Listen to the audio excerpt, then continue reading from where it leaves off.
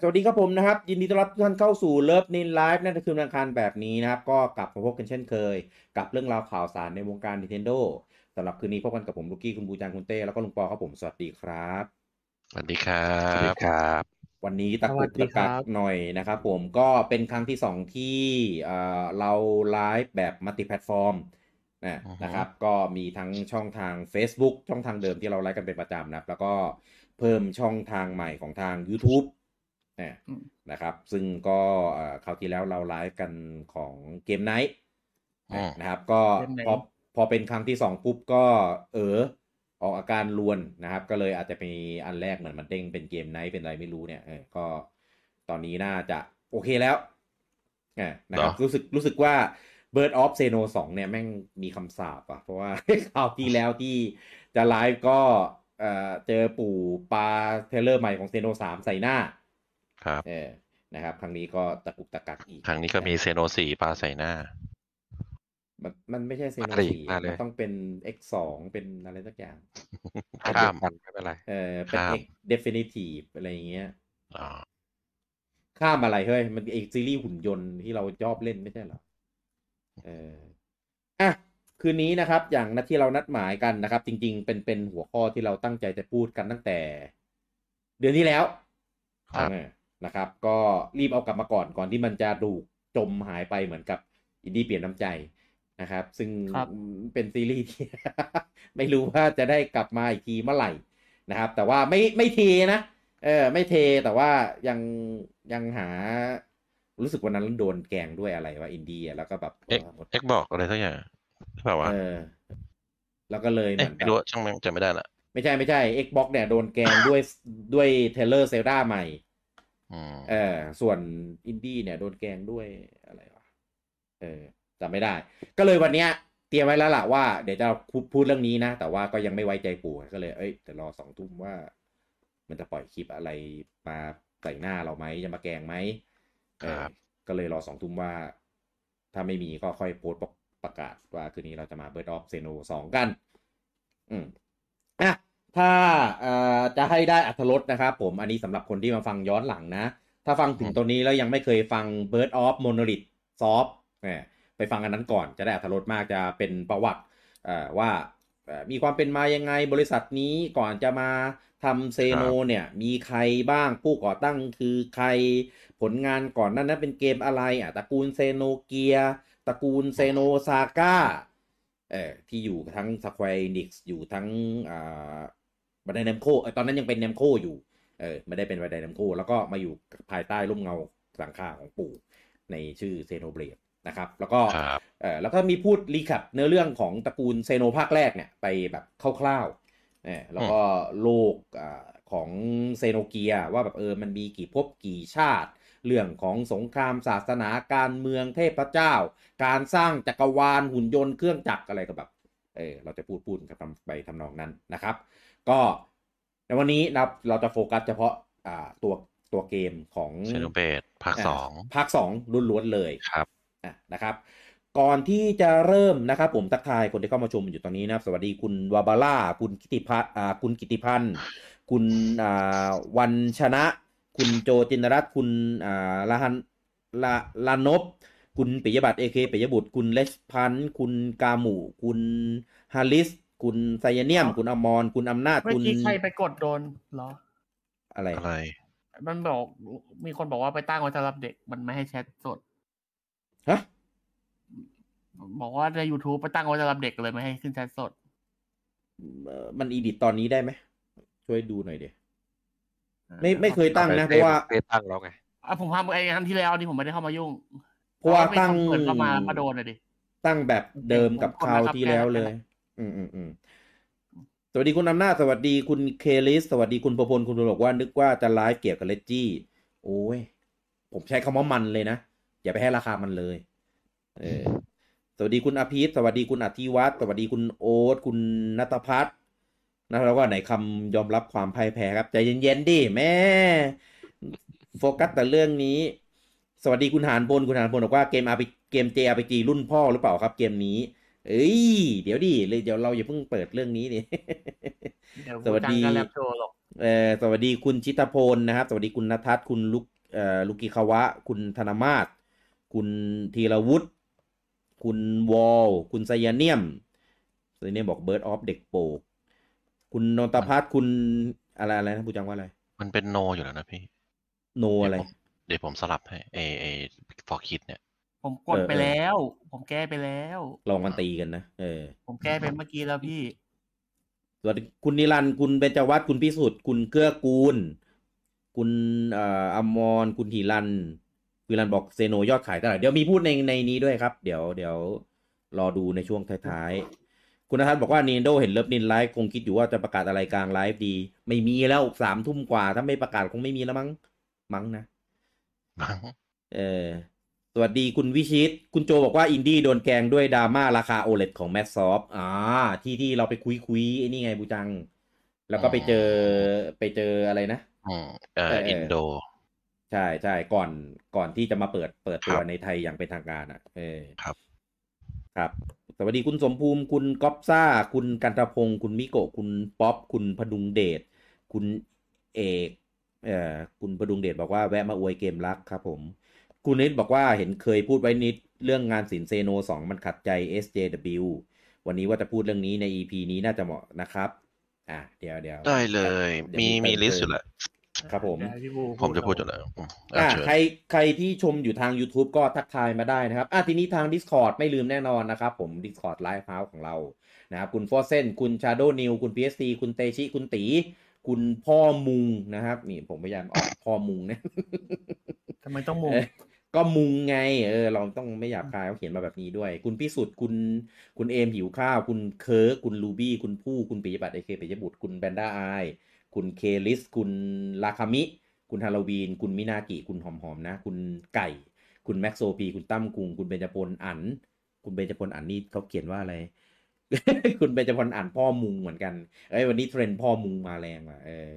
คุณโซลีปีพอลล่าคุณกราดอนคุณดาเมกาคุณลามิโนแล้วก็คุณเอสโนตนะครับวันนี้มากันเยอะเลยคุณธีรวุฒิถามว่าอะไรคือ SJW ก็โซเชียลเดี๋ยวเขาอธิบายเดี๋ยวเอาไปเป็นเรื่องนะครับผมโอเคลุยเลยนะครับ YouTube เหรอพี่ YouTube ไม่มีใครไงเงียบไหนไม่เห็นขึ้นเลยของผมพี่เปลี่ยนจากไอ้ท็อปแชทเป็นไลฟ์แชทกันดิพี่เปลี่ยนไลฟ์แชทแล้วเนี่ยมีอยู่4 คนเนี่ยพี่ไปดูของเก่าหรือเปล่าไม่นะอันนี้ไลฟ์ล่าสุดอยู่นะมีคุณปียบัตรและคือมาว่าสวัสดีครับแล้วก็คุณเพเทนโดบอกเย่แล้วผมไปเทสแล้วก็คุณปียบัตรบอกเป็นได้แล้วครับไอ้ที่มึงไปเทสนี่ต้องอ่านด้วยเหรอก็ให้รู้ไงว่ามี4 คอมเมนต์เขาเรื่องโว้ยแหมไม่ได้เหรอไม่ต้องเขาเรื่องกูจังไม่อ่านเมนแล้วก็ยังมาว่าน้องอีกใจร้ายโอเคXenoblade Chronicles 2นะครับเป็นเกมลำดับที่3ของซีรีส์ Xenoblade ใช่เหรอนะครับเป็นเกมลำดับที่3นะที่ออกมาตามรีลีสเอานับตามนี้แหละใช่สิวะอันนี้มันเป็นแฟกต์เป็นเกมระดับที่3นะครับของซีรีส์ Xenoblade นะครับแต่ว่าภาคของมันเนี่ยเป็นภาคที่2ก่อนหน้านี้คือมี Xenoblade นะครับที่ของญี่ปุ่นใช้ชื่อว่า Xenoblade เฉยๆแต่ของฝั่งตะวันตกเนี่ยจะใช้ชื่อว่า Xenoblade Chronicles ซึ่ง Xenoblade เนี่ยบางคนอ่านออกเสียง Xenoblade ก็ได้เหมือนกันทั้งคู่นะครับไม่ผิดนะครับแล้วแต่สำเนียงนะครับแต่กูให้เบรกกูจังไม่ให้เบรกกูเหรอก็เป็นผลงานเกมที่3นะครับที่พัฒนาโดยMonolith Soft เนี่ยนะครับผมซึ่ง Monolith Soft เนี่ยก็อย่างที่พูดไว้ว่าเดิมทีเป็นบริษัทที่รวมคนจากของหัวกะทิจากของ Square ใช่หัวกะทิเหรอก็หัวกะทินะก็ตัวหัวกะทิที่โดนถีบส่งจริงๆผมว่าดีแล้วล่ะที่เขาออกมาเพราะ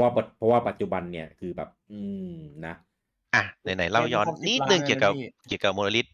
แบบเร็วๆเพราะว่าจริงๆถ้าใครอยากฟังไปฟังที่ไลฟ์อันนั้นก็ได้คือโมโนลิธซอฟต์มันเกิดขึ้นเพราะว่าคุณเทสึยะ ทาคาฮาชิที่อยู่ใน Squaresoft เขาเคยทำเซโนซากะก็ก็ทำไปรอนโฮ นู่นนี่นั่นแล้วทีนี้สแควร์จริงๆก็อยากทำเซโนต่อแล้วก็สแควร์บอกว่าเอ้ยไปทำไฟนอลเถอะเซโนมันยอดไม่ดีแต่ตัวเขาเองก็บอกมีไลฟ์โกลว่าเขาอยากทำเซโนให้ครบซึ่งจริงๆมันต่อเนื่องมาตั้งแต่ตอนเซโนเกียร์คือตอนเซโนเกียร์เนี่ยเขาวางโครงเรื่องไว้แล้วว่ามันจะมี6 ภาคเยอะแยะมากมายจุบยับมี6 องค์ใช่6 องค์6 ชาติ6 ภพไม่ใช่สิไม่สปอยหรอกมั้งเกียร์สแควร์เกียร์ใช่แล้วก็ออกจากสแควร์มาทำมาตั้งบริษัทเองมาทำโมโนลิทซอฟต์แล้วก็ไปรับจ้างทำขอทุนจากบันไดนัมโกะไม่ใช่บันไดตอนนั้นยังไม่เป็นบันไดยังเป็นนัมโกะอยู่ใช่ครับแล้วก็ทำซากะแล้วก็สุดท้ายก็ออกจากไม่ได้ออกหรอกก็ไม่ได้ผูกพันอะไรกับนัมโกะต่อแล้วสุดท้ายก็คือมาเข้ากับ Nintendo ครับที่ตอนแรกผมบอกว่าทำซากะแล้วไม่ได้ทุนขอโทษผิดอันนั้นคือเกียร์ทำเกียร์แล้วสแควร์บอกว่าเอ้ยมันยอดไม่ดีแต่เขาบอกเขาอยากทำต่อก็ออกมาตั้งสตูดิโอเองอันนี้ก็ผลงานของ Microsoft ที่ดังๆก็มี Shadow of Mordor นะครับแล้วล่าสุดทำ Wonder of Woman อยู่Wonder Woman ไม่มีออฟกูก็ไม่ได้พูดออฟ Wonder of Woman ไม่เหรอพูดออฟไม่ได้พูดออฟได้ยินมีออฟพี่ไม่ได้พูดแต่มีเสียงออฟก็ไม่ได้พูดก็ไม่ได้พูดแต่มีเสียงออฟจ้ะให้ลูกเด็กหมดตบไม่ใช่ให้ขาดอันนี้ให้ขาดโมโนลิทเฮ้ยไม่รู้เขาบอกให้ขาดให้หมดก็ขาดประเด็นมันต้องขาดแบบนี้ขาดให้หมดต่อขัดด้วยเฮ้ยเดี๋ยวคุณงงเฮ้ยต่อขัดอะไรขัดว่าไม่ใช่โมโนลิทนี้ก็ขัดเองได้นี่โอ้ยอันเนี้ยอย่าไปเล่นเดี๋ยวจะสับไม่ขัดก็ไม่ขัดอะไรวะอันเนี้ยเดี๋ยวจะสับสนจริงเพราะว่าชื่อมันเป็นชื่อคล้ายกันจริง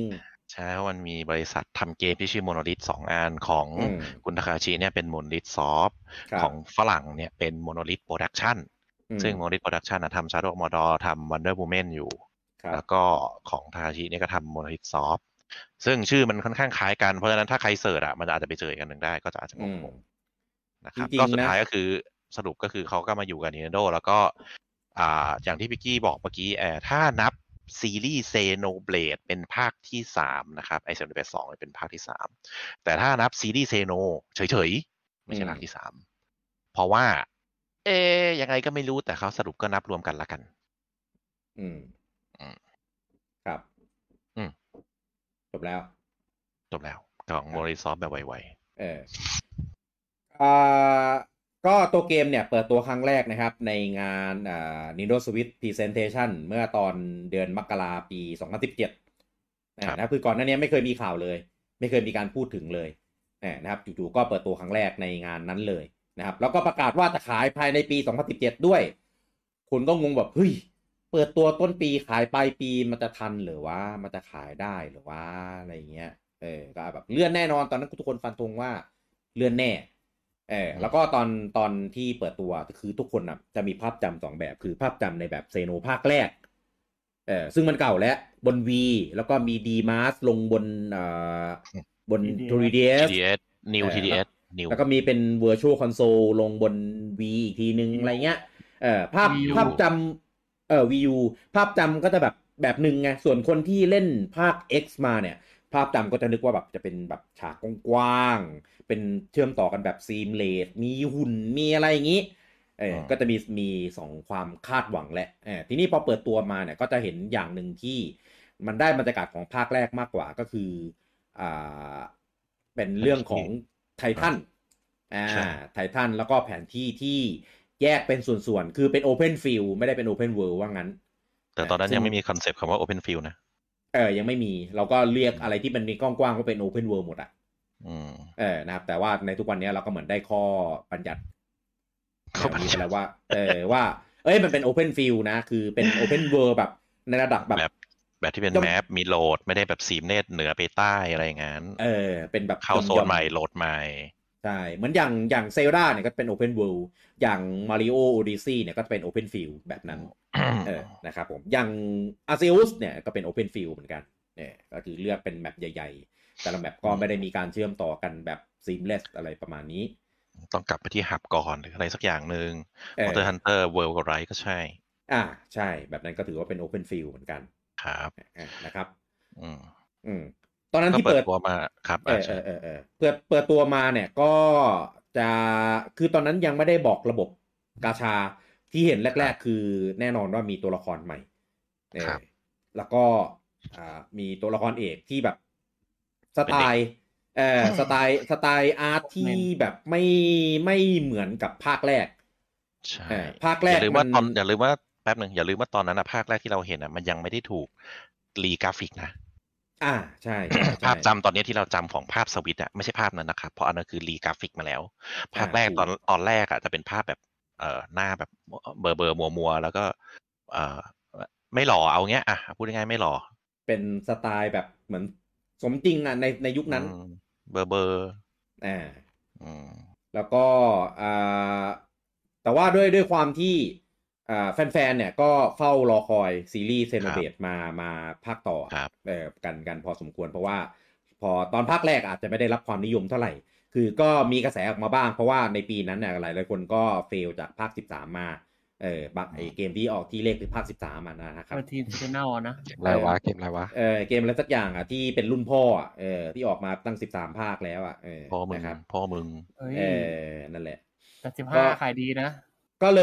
ยด้วยความที่เครื่อง V เนี่ยคือมันไม่ได้เป็นเครื่องที่กลุ่มแฟน RPG Hardcore เนี่ยซื้อไปเล่นกันเป็นหลักก็เลยมีแค่บางคนที่แบบได้ยินคำล่ำลือว่าถ้าเฟลจากไอเกม13มาเนี่ยมาเล่นเกมนี้สิมันตอบโจทย์จริงนะอะไรก็เลยเหมือนเริ่มมีกระแสในวงที่ไม่ได้กว้างมาก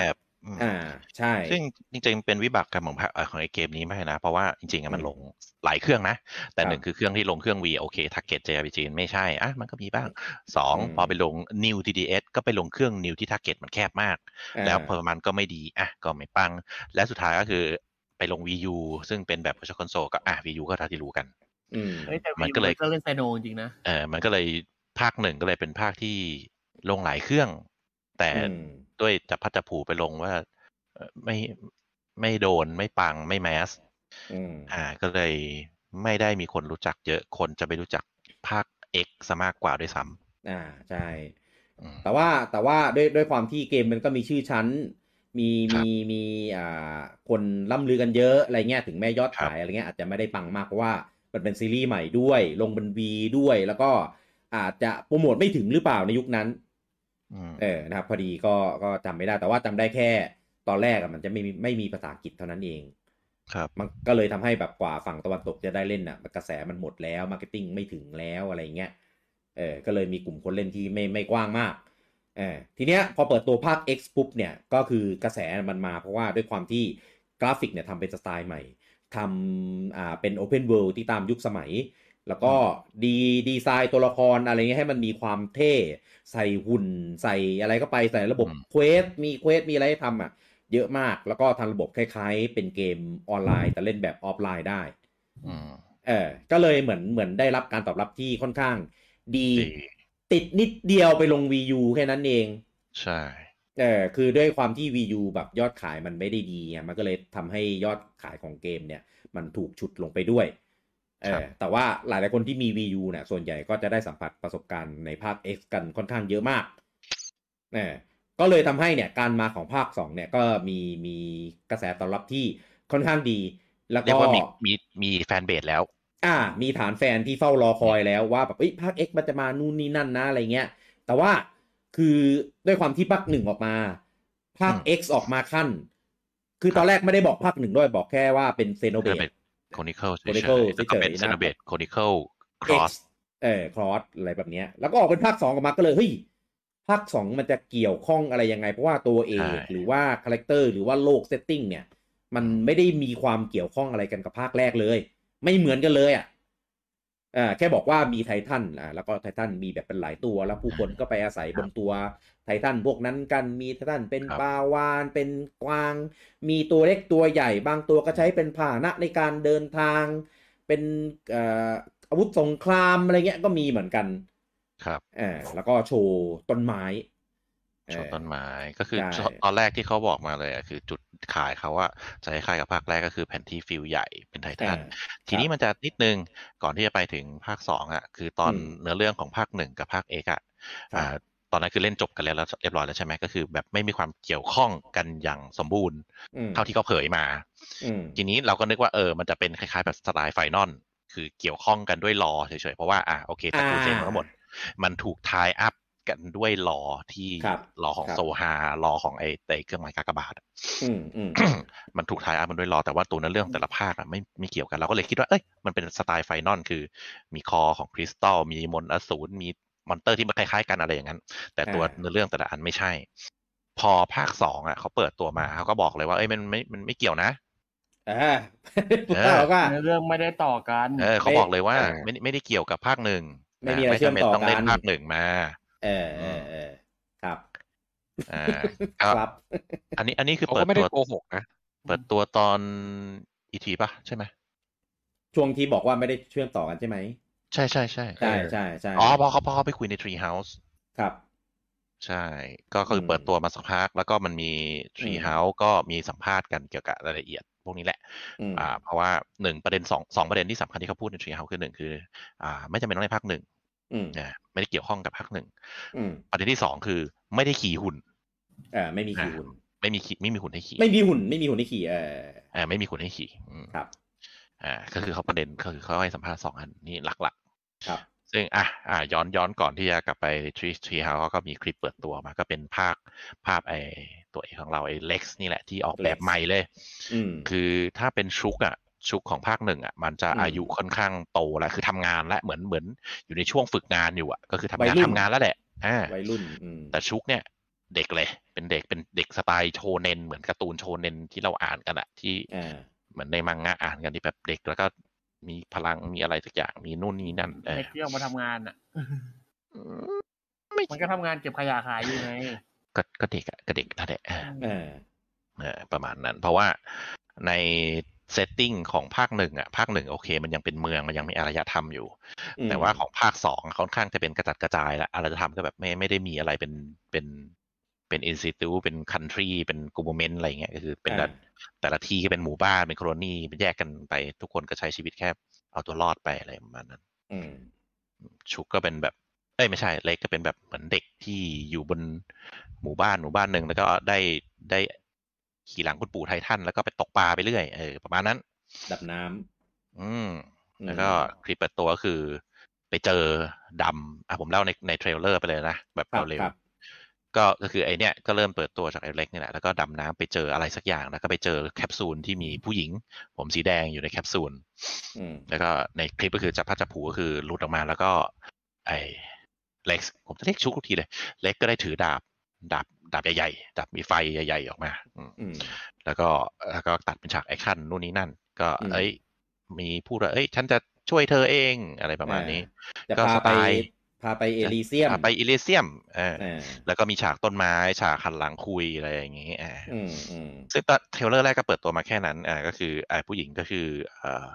ภาษาไทล่าจำภาษาอังกฤษไม่ได้ฟูมูระไอเล็กทั้งคู่ทั้งญี่ปุ่นทั้งอังกฤษเป็นเล็กแต่ว่าไอผู้หญิงภาษาญี่ปุ่นเป็นโฮมูระภาษาอังกฤษเป็นไพล่าคล้ายกับคำว่าไฟเพราะโฮมูระแปลว่าไฟไพล่าก็เหมือนไฟไฮโลครับเต้สปอย แล้วก็จบที่เทรลเลอร์แรกประมาณนั้นก็แบบมีฉากสู้ให้ดูนิดนึงรู้สึกอันแรกมีแค่ฉากแผนที่มั้งแล้วก็ฉากสู้มีหรือยังวะไม่แน่ใจแต่ก็ประมาณนี้ก็คืออันแรกไม่มีใช่ก็คือขายเนื้อเรื่องก็คือประเด็นคือขายเนื้อเรื่องเลยซึ่งเราก็ค่อนข้างคุ้นกับภาค1อยู่แล้วคาเซโนเป็นตระกูล RPG ที่เน้นจะขายเนื้อเรื่องดีฟลึกลับซับซ้อนเป็นหลักคือตอนแรกที่ออกมาเรายังไม่รู้ว่าธีม ภาคธรรมดากับภาค X โอเคภาคธรรมดาจะเป็นเนื้อเรื่องภาค X จะเป็นเกมเพลย์เป็นเควสระบบ เนื้อเรื่องไม่เน้นเนื้อเรื่องเป็นรอเน้นระบบเน้นปลดล็อกแต่เนี้ยพอเป็นภาค2โอเคเราเริ่มรู้ธีมแล้วว่าเอ้ยภาค2ที่ไม่มีคำว่า X จะเป็นซีรีส์ที่ขายเกี่ยวกับเนื้อเรื่องคือเป็น traditional JRPG เล่นแบบเล่นตามอีเวนต์ประมาณนั้นแล้วก็ช่วงนั้นก็คือปล่อยเทรลเลอร์มาก็เฮฮาปาร์ตี้กันนิดนึงแต่ว่าก็มีหลายคน question ว่าเอ้ยแนวกราฟิกมันเปลี่ยนนะแล้วก็แนวของเรื่อง มันเป็นโชเนนมากขึ้นเยอะคือของโคนิโคภาคแรกจะไม่โชเนนเท่าไหร่คือชุกมันโตแล้วก็เป็นผู้ช่วยในแลบไปทำงานแล้วก็มีเกี่ยวข้องกับฟิโอล่าอะไรนิดหน่อยฟิโอล่าหรือฟิโอน่าวะฟิโอล่าใช่ไหมโอเคแต่ของเล็กโหดูแล้วออกเทรลเลอร์นี่แบบแอคชั่นโชเนนจ๋าเลยก็บางคนก็ไม่ชอบนิดนึงแล้วก็ก็มีเรื่องเกี่ยวกับดีไซน์แต่ณตอนนั้นSJW ยังไม่แรงมากเมื่อกี้ที่ต้นไลฟ์มีคนถามเกี่ยวกับ SJW ให้บอกเลยไหมพูดเลยคือตอนแรกที่ออกแบบของโฮมุระมาไพล่ามาคือตอนนั้นยังมีแค่ตัวที่เป็นคาแรคเตอร์ตัวเนี้ยบอกตัวเดียวซึ่งหลังจากนั้นจะมีประเด็นนี้อีกเดี๋ยวค่อยพูดถึงก่อนเปิดตัวมาก็เป็นผู้หญิงโฮมุระก็เขาค่อนข้างรีวิวลิ่งเป็นใช้คำว่าอะไรเปิดเผยเนื้อหนังโป๊ได้ไหมก็ได้มันก็ได้ไม่ค่อยปกปิดใช่ก็มีตอนนั้นSJW ไม่ได้แรง SJW ก็ได้ SJW คืออะไรคือเขาเป็นชื่อย่อของคำว่า Social Justice Warrior ก็จะเป็นกลุ่มคนในเน็ตแหละที่จะเป็นเหมือนกลุ่มตัดสิน moral compass บอกว่าอย่างนี้ผิดอย่างนี้ถูกอย่างนี้ไม่ได้อย่างนี้ผิดโซเชียลอย่างนี้ผิด politics อย่างนี้ผิดผีผิดลูกผิดคนอะไรก็ว่าไปผิดเมียอะไรก็ว่าไปกลุ่มคำแต่ก็ไม่ได้บอกว่ากลุ่มนี้ผิดแต่กลุ่มตอนนั้นเริ่มกระแสพวกนี้เริ่มดังเพราะเป็นช่วงที่โซนี่เริ่มมีแสงอะไรวะเซนเซอร์บีมแสงสีธรรมเกิดขึ้นคนก็เริ่มบอกว่าเอ้ยทำไมโซนี่โดนแสงสีธรรมโดนSJW beam ก็บังนู่นบังนี่แต่ของปู่เริ่มรีวิวลิ่งเริ่มเป็นเซ็กบอมได้อะไรประมาณนี้เกมก็เรตติ้งก็เริ่มสูงขึ้นเพดานเรตติ้งสูงขึ้นครับประมาณนั้นก็สรุปก็ออกแบบมาแนวนี้ตอนแรกคลิปแรกเราเห็นแค่โฮมุระอยู่พอต่อมาเขาเริ่มมีโปรเจกต์เกี่ยวกับไอเนี้ยไอโซโนเบตโคนิเคิล2คือเขาบอกว่าเดี๋ยวเขาจะเปิดตัวไอสิ่งที่เรียกว่าเบลดเดี๋ยวค่อยพูดถึงแต่ว่าไอเบลดเนี่ยไอกาชาระบบกาชาเนี่ยเขาจะให้เกสอาร์ติสเกสเซนเซทั้งหลายคนที่วาดมังงะวาดอนิเมะทั้งหลายมาออกแบบตัวละครให้เพราะฉะนั้นมันก็เป็นซีรีส์ที่แปลกเพราะว่าอาร์ตเวิร์กจะไม่ consistency แล้วแต่ว่าตัวนี้ออกแบบโดยอาจารย์คนไหนนักวาดคนไหนซึ่งก็มีหลายตัวซึ่งค่อนข้างSJW ไม่ชอบแรงๆไม่ชอบมากๆอย่างเช่นน้องที่เราเรียกชื่อนั่นแหละกูไม่เรียกอะไรก็มีมะละกอมีเมลอนมีแตงโมชื่ออะไรวะมีจำไม่ได้ละไอ้ที่เป็นตัวน้ำแข็งแล้วก็แซวกันว่าเป็นน้องมะละกอเพราะรักกักเหลือเกินถ้ามี SJW อยู่แถวนี้ขอโทษนะ ซึ่งต้องบอกคอนเทกต์เลยว่าตอนนั้นน่ะมันยังไม่แรงกระแสมันยังไม่แรงก็คือไม่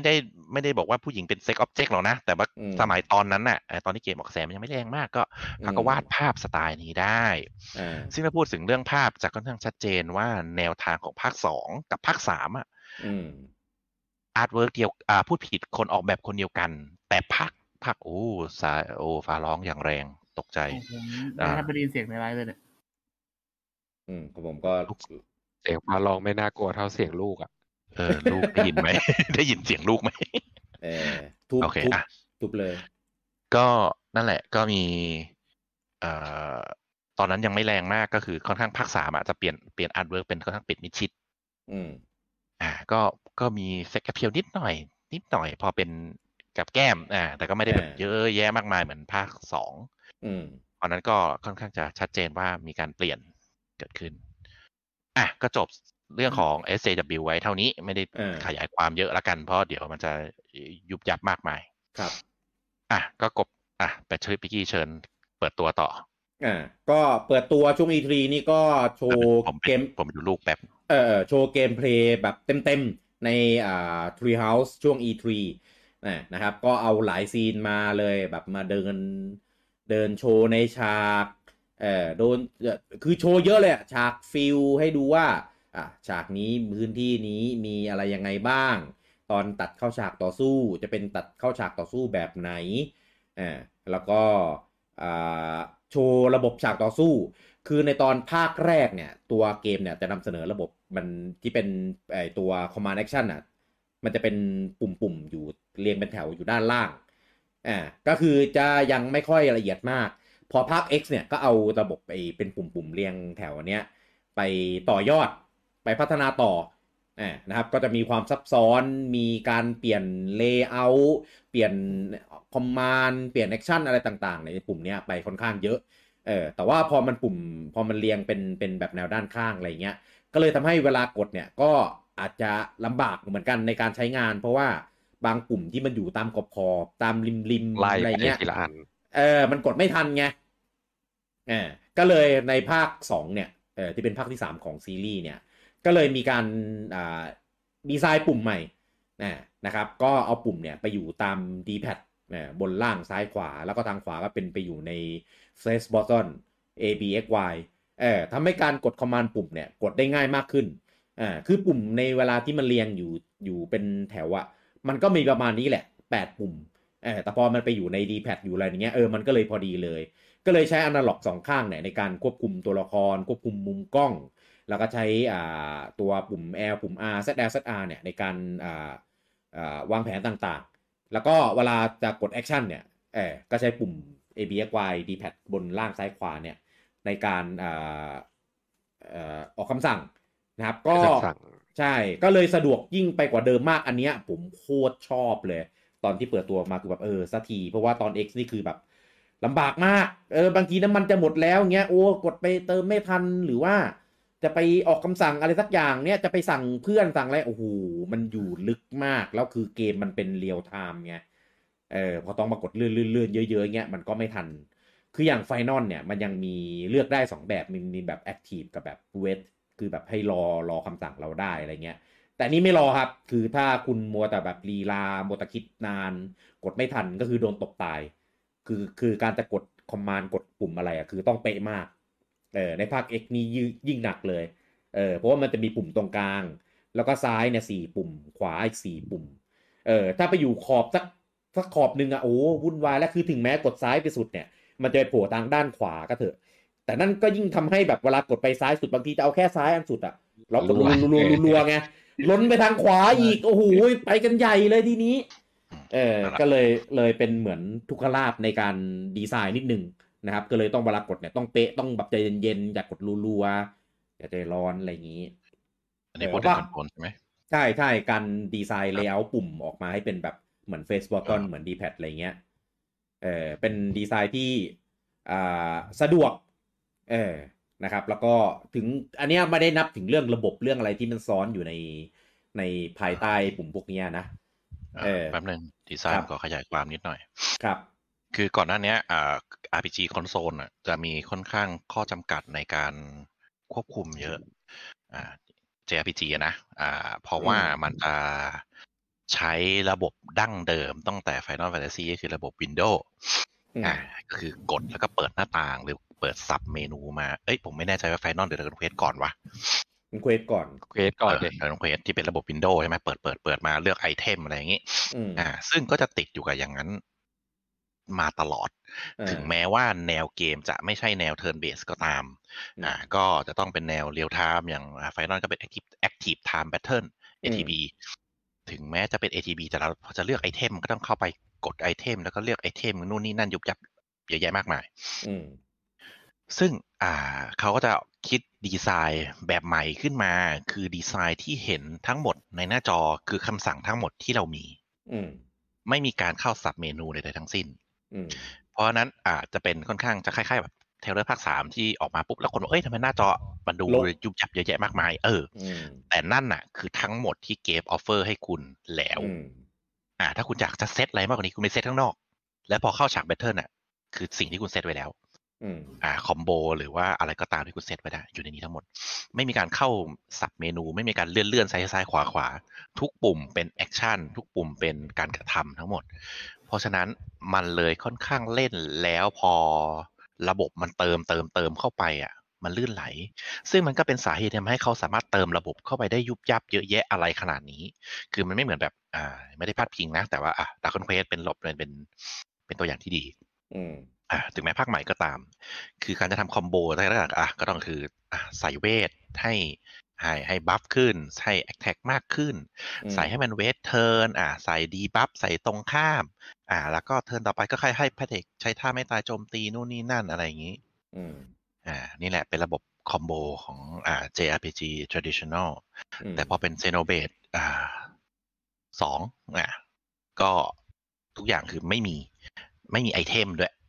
ไม่มีไอเทมก็คือเป็นระบบแบทเทิลแบบตายจบแบทเทิลแล้วฟื้นพลังใครตายก็ฟื้นจบเป็นแบทเทิลไม่มีเวททุกอย่างใช้การเก็บเกรดทุกอย่างก็คืออยู่ที่แต่ละปุ่มที่เรากดเลยทุกอย่างที่เห็นใน UI ในหน้าแบทเทิลคือทุกอย่างที่เรากดได้นั่นแหละก็เลยทำให้ระบบมันค่อนข้างออกแบบได้ซับซ้อนและคอมโบได้เยอะ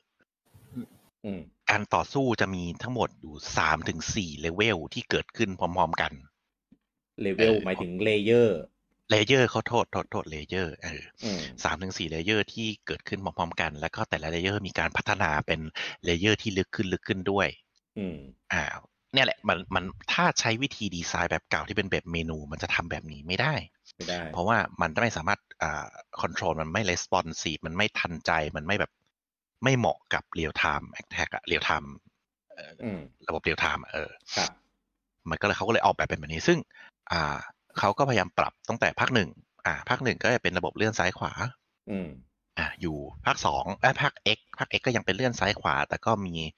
ช็อตคัทมีอะไรทำให้เร็วขึ้นแต่ก็ดูภาค2ก็ดูไม่ใช่ภาค2สิภาค X ก็ดูยุ่งยากนิดนึงเพราะมันต้องเลื่อนซ้ายขวาแล้วมันก็ตกเพราะต้องกดไอ้ซองอะไรว่าไอ้ระบบกดตรงกลางระบบกดให้ทันมันซองอะไรของมันผมจำชื่อไม่ได้แล้วระบบแบบนั่นแหละไอ้กดปุ่มให้ทันซึ่งก็จะเสียคล้ายๆ QTE ก็จะเสียปุ่มไปชุดหนึ่งแต่ภาคนี้ไม่มีทุกอย่างคือเป็นคอมโบหมดซึ่ง ABXY ก็เป็นคอมโบชุดหนึ่งขึ้นลงซ้ายขวาก็เป็นคอมโบอีกชุดหนึ่งปุ่มสตาร์ทปุ่ม select ปุ่ม LR มีให้ใช้ทุกปุ่มก็เป็นระบบที่ผมว่าว้าวดี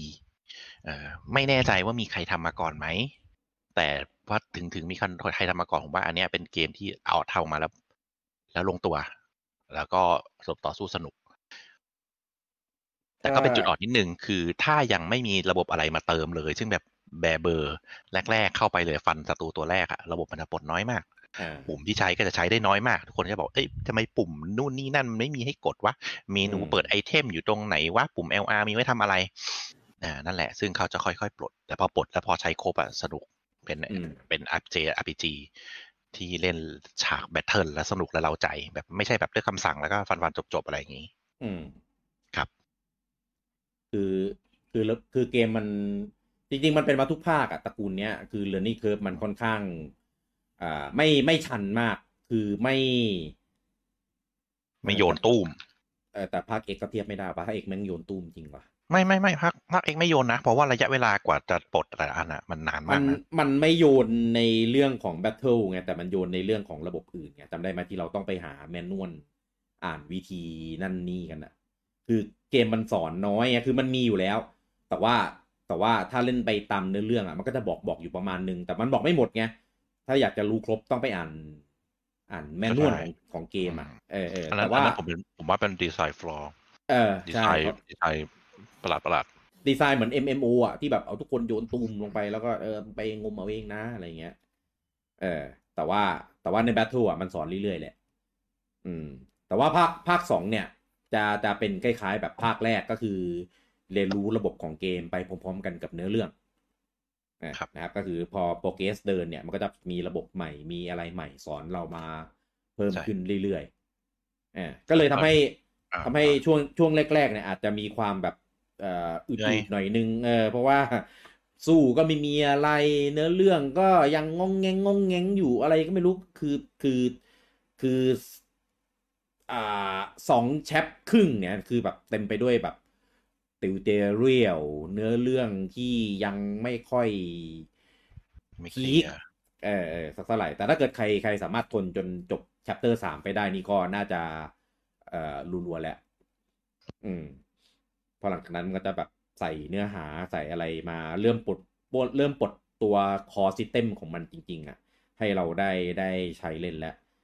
กาชาอะไรก็เริ่มจะได้ปั่นเยอะมากขึ้นระบบความสัมพันธ์อะไรอย่างเงี้ยเราพูดถึงเรื่องกาชาไปยังไม่ได้เจาะลงไปเลยครับเอาเรื่องความสัมพันธ์ก่อนภาคเนี้ยระบบ Affinity ที่เป็นตัวเรียกได้ว่าเป็นใจความสำคัญของซีรีส์ Xenoblade ก็เลยก็ว่าได้เป็นสิ่งที่มีอยู่คู่กันกับซีรีส์นี้ถึงแม้มันจะออกมาแค่3 ภาคก็เถอะแต่ว่ามันไม่อยู่ทุกภาคคือภาคแรกเนี่ยมันเป็นระบบความสัมพันธ์แบบความสัมพันธ์จริงๆมันจะเชื่อมโยงเลยว่าไอ้คนเนี้ยถูกกับคนนี้เกลียดคนนี้ไม่ชอบคนนี้ทะเลาะกันกับคนนี้อะไรมันจะมีบอกเลยส่วนภาค X นะแม่งบอกตรงๆนะผมไม่รู้ว่าไอ้ Multiverse of Madness การนี้อันไหนแม่งวุ่นวายกว่ากันเพราะว่าส่องแล้วแบบดูไม่รู้เรื่องเลยว่าไม่ก็พูดเปรียบเทียบไปเฉยก็มันใช้คำว่า Madness ไงเนี่ยก็เป็น Affinity of Madness คือมันโอ้โหมันซับซ้อนมันโยงกันแบบเป็นใยแมงมุมคือกดไปดูแล้วแทบไม่รู้เรื่องว่าใครมันความสัมพันธ์กับอะไรเพราะว่ามันเชื่อมต่อกันหมดทุกตัวอย่างตัวเราเงี้ยตัวเราที่เป็นเหมือนศูนย์กลางแม่งก็จะมีเชื่อมความสัมพันธ์กับทุกตัวละครที่ปรากฏขึ้นในเกมแบบเยอะมากแต่ว่าพอมันมีดีเทลอย่างเงี้ยในส่วนของความจำเป็นในการดู Affinity มันก็ลดลงไปเหมือนดูเฉยค่าความสัมพันธ์ว่าเราสัมพันธ์กับคนนี้เท่าไหร่อะไรเงี้ยไม่เหมือนกับภาคแรกที่มันเจาะเป็นกลุ่มๆเป็นคู่ๆเป็นคาแรคเตอร์ไปเหมือนไปเน้นดีเทลแต่วันนี้ไปเน้นแบบความเยอะความยุบยับของตัวละครอะไรประมาณนี้พอภาค2ปุ๊บอันเนี้ยเปลี่ยนไปเป็นอีกแบบเลย Affinity เป็นเหมือนคล้ายๆตารางปลดสกิลซึ่งในตารางเนี่ยก็ต้องไปทำเงื่อนไขก็จะมีเป็นเหมือนเขาเรียกอะไรนะเป็นวิลลิ่งเป็นความฝันความต้องการจุดมุ่งหมายเป้าหมายของตัวละครนั้นๆในของเบลดของตัวละครเนี่ยพอไปทำสำเร็จก็จะสามารถปลดสกิลปลดพลังปลดอะไรใหม่ๆมาได้ซึ่งก็จะมีความยากง่ายของแต่ละตัวไม่เหมือนกันก็คือเป็นเหมือนเนื้อเลี่ยงอะไรวะเนื้อเรื่องหิวอะไรวะเนื้อเลี่ยงเลี่ยงแกงเลี่ยงอยากกินเนื้อเรื่องของตัวละครที่เราไปปลด Affinity ด้วยคือบางตัวเนี่ยก็ปลดแค่ใน Battle ได้แต่บางตัวก็ต้องไปทำเนื้อเรื่องไปทำอะไรของมันได้ก็มีความสนุกในการไปทำ Affinity ของมันไปอีกแบบหนึ่งแล้วก็ระบบอีกอันหนึ่งที่เอามาชูก็คือระบบBlade เนี่ยที่เราพูดกันไปหลายรอบแล้วXenoblade นะครับมันมีความหมายอยู่ภาคแรกนะครับ Xenoblade Blade เนี้ยก็คือหมายถึงดาบอะไรวะทำไมลืมชื่อวะดาบโมนาโดจะพูดดาบโมโนลิทแล้วใช่ก็คือมีเนื้อเรื่องมีปุ่มหลังมีคอหลักๆอะไรเนี่ยเกี่ยวกับโมนาโดดาบของเล่มนี้พอเป็นภาค X Blade เนี่ยเป็นเหมือนองค์กรทหารองค์กรหนึ่งแล้วเราก็เป็นหนึ่งในหน่วยนั้นนะครับแต่ว่ามันก็มีเนื้อหาอะไรที่มันเกี่ยวข้องกับไอชื่อย่อนี้อีกนะมันเป็น BLADE เนี่ยมันย่อมาจากอะไรไม่รู้จำไม่ได้แล้วมันแถใช่ไม่มั่วผมใช่ก็คืออยากจะให้มีความเป็นเบลดว่างั้นแบบแป๊บนึงก่อนที่จะเข้าภาค2คือคำว่าเซโนแปลว่าต่างดาวหรืออะไรที่เป็นเอเลี่ยนที่แบบอะไรไม่ใช่ของพื้นที่ต่างโลกเพราะนั้นถ้าภาค1เซโนเบตโมนาโดคือดาบที่ อะไรวะดาบที่มาจากไหนวะอะไรอย่างเงี้ยถ้าคนดูตอนสุดท้ายก็จะรู้ว่าอ๋อทำไมมันถึงเป็นเซโนเบลดมันคือเป็นดาบที่มาจากที่อื่นใช่ถ้าคน X ก็เหมือนกันครับว่าดูตามพูดก่อนเลยภาค X ก็เหมือนกันคือภาค X อะเซโนเบลดก็คือเบลดก็เป็นองค์กรอะเป็นองค์กรที่หลุดมาที่ดาวดวงนี้ ก็เป็น เซโนก็เป็นสิ่งที่มาจากต่างดาวอะเราอะเป็นสิ่งที่มาจากต่างดาวเพราะเราไปหลุดไปที่ดาวอื่นดาวชื่อมิล่านั่นแหละเพราะนั้นก็โอเคคอนเซ็ปต์มันคือเป็นประมาณนี้ใช่อันนี้ไม่สปอยนะเพราะว่ามันอยู่ในเทเลอร์เลยใช่อันนี้เบื้องต้นเลยส่วนภาค2อ่ะก็เหมือนกันก็คือเซโนเบลดก็จะได้เบลดของภาค2อ่ะเบลดคือต้องอธิบายแหละอันเนี้ยอันนี้เริ่มผมนึกอยู่มันจะสปอยไหมไม่สปอยหรอกมั้งเบลดมันเป็นสิ่งมีชีวิตก็ได้แบบหนึ่งซึ่งคล้ายๆโปเกมอนมันจะเป็นสิ่งมีชีวิตที่ถูกก็ได้แหละเทียบซะเป็นสิ่งมีชีวิตดิจิตอลไหมก็ไม่รู้แต่ถูกเก็บอยู่ในคริสตัลแบบหนึ่งที่เขาเรียกว่าคอคริสตัลครับคริสตัลเนี่ยมันก็จะเป็น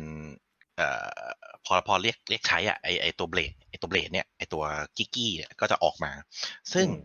ไอโฮโมล่าผู้หญิงของเราผู้หญิงผมแดงก็จะเป็นเบลดตัวหนึ่งเหมือนกันนะครับเพราะฉะนั้นไอสิ่งที่ผมบอกว่าให้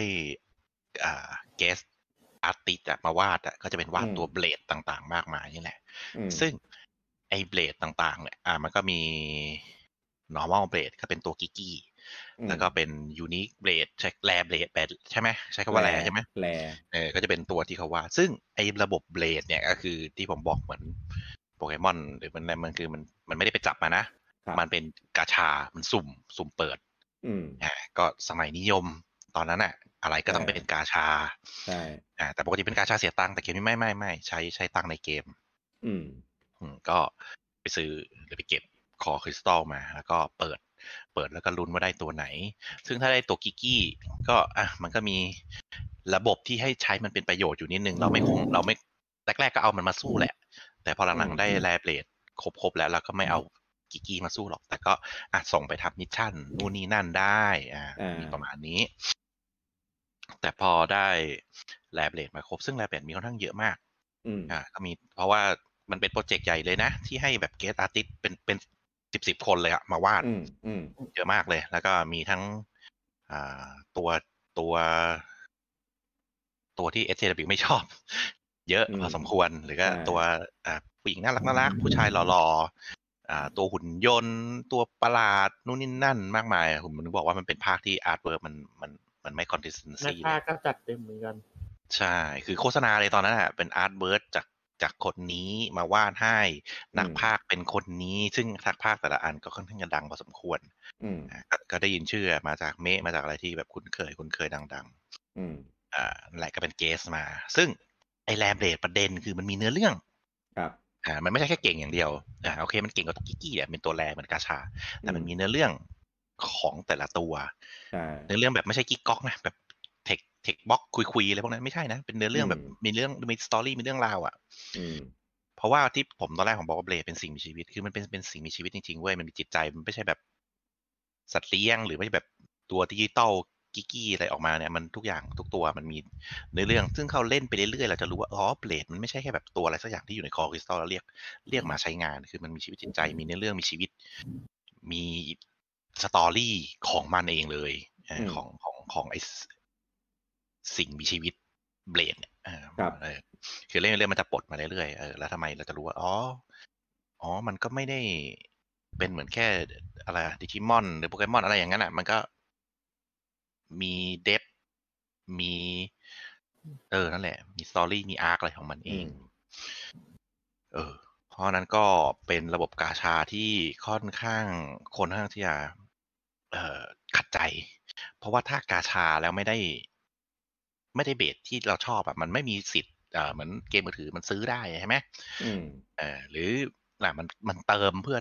ปั๊มออกมาได้เนี่ยแต่อันเนี้ยคือแบบกาชาที่แบบกาชาไม่มีทางเลยเว้ยหรือคือเปอร์เซ็นต์ทุกคนก็จะเท่ากันหมดบางตัวที่แบบน้อยมากก็กูไม่ได้สักทีทั้งที่แบบอยากจะคอมพลีทเนื้อเรื่องของตัวละครนั้นๆซึ่งเบสบางตัวก็ต้องมีคู่อีกด้วยมีคู่มี3คู่2คู่3ถึงจะมีเนื้อเรื่องที่เกิดขึ้น เพราะบางตัวแบบเป็นเขาเรียกว่าอะไรศัตรูกันหรือบางตัวแบบมีเนื้อเรื่องที่เกี่ยวพันกันอยู่อะไรแบบเนี้ยเพราะนั้นถ้าเราเปิดแลบเรทได้ไม่ครบอ่ะก็พวกนี้เราก็จะเสียไปเราก็จะไม่ได้ไปมันเป็นข้อเสียในข้อดีอ่ะคือ มี ถ้า คน ทำ ไม่ ให้ คร เบ็ บ ด ด้วยเหรอ อะไร ออก นะ มาเยอะไง มีคนไม่ครบด้วยวะ ผมไง พี่กี้ไง กลับไปเล่นไม่รู้กี่รอบแล้วเนี่ย จนไอใช้ชื่ออะไรไอคริสตัลอันใหญ่อ่ะที่ใช้Legendary อ่ะ Legendary จน Legendary ที่ได้จาก DLC ใช้จนหมดแล้วอ่ะ ก็ยังไม่ได้ ยังไม่ได้ไอ้นี่เลยคอสมอสอ่ะ ฟาร์มนี่ครับฟาร์ม โอ้ยผมนิวเกมพัทจนจะจบรอบ2รอบ3แล้วเนี่ยจนเหนื่อยแล้วอ่ะคือมันเป็นข้อเสียในข้อดีตรงที่ คือข้อดีคือเบรดแต่ละตัวคือเบรดแต่ละตัวมันมีความสำคัญมีความจำเป็นมีเนื้อเรื่องคือมีความยูนิคมากที่แบบคือไม่ได้ว่าตัวไหนก็ได้ใช้ก็เหมือนกันแค่เป็นธาตุเดียวกันก็มาใช้ไปเถอะมันไม่ใช่อย่างนั้นไงจะไม่เหมือนแบบเกมมือถือกาชาที่แบบตัว SSR ออกมามีเนื้อเรื่องเป็นเทคให้อ่านอะไรไม่ใช่แค่นั้น ใช่ไม่ได้แค่ชอบดีไซน์ไงคือมันมีสตอรี่ของมันแบบให้เราไปทำเควสทำอะไรด้วยมีความชอบของต่างๆที่เราแบบเอาให้มันได้อะไรเงี้ยแต่ข้อเสียก็คือนี่แหละคือแม่งเวลามันกาชาแบบกาชามั่วคือสุ่มเรทมันเป็นเรทแบบแรนดอมอ่ะถึงแม้เราจะยัดยัดได้ถ้าในเกมพัดไปแล้วมันน่ามีแบบว่าให้ปลดล็อกกาชาได้นะอะไรสักอย่างอ่ะให้แบบมีโอกาสได้กว่านี้จ่ายตังค์ซื้ออะไรใช่ไม่มีครับไม่มีตังค์ในเกมนะใช่โอ้ยแต่ถ้าเอาตังค์จริงซื้อก็ต้องด่าหน่อยแล้วแค่นี้ก็ด่าแล้วไงสมัยนี้ก็ไม่แน่นะมันน่าเกลียด DLC ก็ซื้อแล้วพูดถึงเมื่อกี้เราพูดถึงแค่สตอรี่ของเบสคืออีกอย่างหนึ่งที่ไอ้แลเบสมันสำคัญคือมันมีระบบที่จะเป็นระบบจัดทีมคือเกมเนี้ยระบบจัดทีมสำคัญมากระบบจัดทีมจัดท่าคือมันเป็นอย่างที่มาบอกตอนแรกสกีมของการแบทเทิลของมันคือการไต่พีระมิดไปเรื่อยเว้ยคือมันมีเลเยอร์หลายเลเยอร์แล้วซ้อนทับกันมี2เลเยอร์3เลเยอร์มีสิ่งที่เกี่ยวข้องแล้วสุดท้ายเพื่อไปจุดสุดยอดมันจะเป็นจุดที่ทำให้เขาใช้คำว่าอะไรวะตีออฟให้แตกรวมบอลนะรวมชื่อท่านะมันชื่ออะไรล่ะอะไรนะจำได้ไหมจำไม่ได้นึกไม่ออกไม่ได้นั่นแหละแต่เอาแต่เป็นว่ามันเป็นเมคานิกหนึ่งซึ่งเลสโซนนั้นไม่ใช่หวะแล้วมันการจุบกาชาแล้วมันภาค X ไหมไม่รู้จำไม่ได้ไม่รู้เอาเป็นว่ามันเป็นระบบหนึ่งซึ่งจัดความแรงแบบแรงชิบหายไวป่วงแรงชิบหายแรงมากสามารถทำได้และทำได้ง่ายด้วยถ้าเราจัดทีมได้ดีเพราะนั้นมันเป็นสำคัญในการเปิดแลบเดทเหมือนกันว่าเราต้องมีตัวละครที่ธาตุครบหรือธาตุให้เยอะที่สุดเพื่อจะทำระบบคอมโบเพราะมันต้องเหมือนกับต้องทำระบบคอมโบทำให้ตีธาตุให้ออกมาให้ครบเลยธาตุแล้วพอธาตุครบ6ธาตุ6หรือ8ผมจำไม่ได้แล้วจะเข้าระบบที่ระบบที่ผมบอกมันก็ตีธาตุให้ครบแล้วก็สุดท้ายก็คือถ้ามันเบรกธาตุของแต่ละธาตุได้ครบมันจะกลายเป็นธาตุสุดยอดซึ่งทำได้ทำไม่ยากมันคือจะไม่เหมือน RPG เกมอื่นที่แบบท่าไม้ตายต้องเก็บเกรดจากหลายแบทเทิลอย่างไฟนอลในลิมิตเบรกใช่ไหมเก็บไปสิก็จะได้ครบแล้วก็เอามาใช้กับบอสหรือใช้ไอเทมสุดยอดซึ่งมีวันหมดไปอันนี้ไม่ใช่ครับทุกอย่างระบบทุกอย่างทุกท่าสามารถใช้ในแบทเทิลโง่เลยก็ได้ถ้าศัตรูไม่ตายนะไม่ต้องมีข้อจำกัดว่าต้องมี MP มีมาน่ามีไอเทมหรือต้องเก็บเกรดจากนอกแบทเทิลมาก่อนทุกอย่างสามารถทำได้ในแบทเทิลนั้นๆเลยแต่ข้อแม้คือคุณต้องจัดทีมให้ดีให้สมดุลมีท่าให้ครบมีไดเวอร์คอมโบให้ครบอะไรวะเบรกท็อปเปิลลันสแมชใช่ไหมวะจำไม่ได้ละประมาณนั้นใช่แล้วก็มีมันจะมีไดเวอร์คอมโบแล้วก็เบสคอมโบหรืออาร์ตคอมโบหรือเชี่ยอะไรสักอย่างอันนี้เป็นคอมโบที่ฝั่งธาตุกับฝั่งคนฝั่งเบสกับฝั่งคนขอโทษประมาณนั้นทำให้ครบแล้วมันก็จะไปถึงถ้าไม่ตายสุดยอดได้ครับถ้าศัตรูไม่ตายก่อนนะถ้าไม่ตายก่อนใช่เพราะส่วนมากมันตายก่อนแหละมันมีไม่กี่ตัวที่ไปถึงพีระมิดได้แหละ ไอ้พวกตัวพิเศษ ใช่ บอสอ่ะ ใช่ก็เพราะฉะนั้นผมเลยบอกว่าระบบแพทเทิร์นมันอะทุกอย่างมันทำได้เลยในแพทเทิร์นเองถ้าคุณทัดทีมได้ดีครับเพราะฉะนั้นก็ติดอยู่ที่กาชานั่นแหละคือตอนแรกเราก็จะถ้าเปรียบกับเกมอื่นได้ตัวแรมาเราก็อยากใช้ตัวแรตัวนั้นแล้วก็ใช้ตัวใหม่หรือตัวเอากิกกี้ออกเอาตัวแรมาใส่ก่อน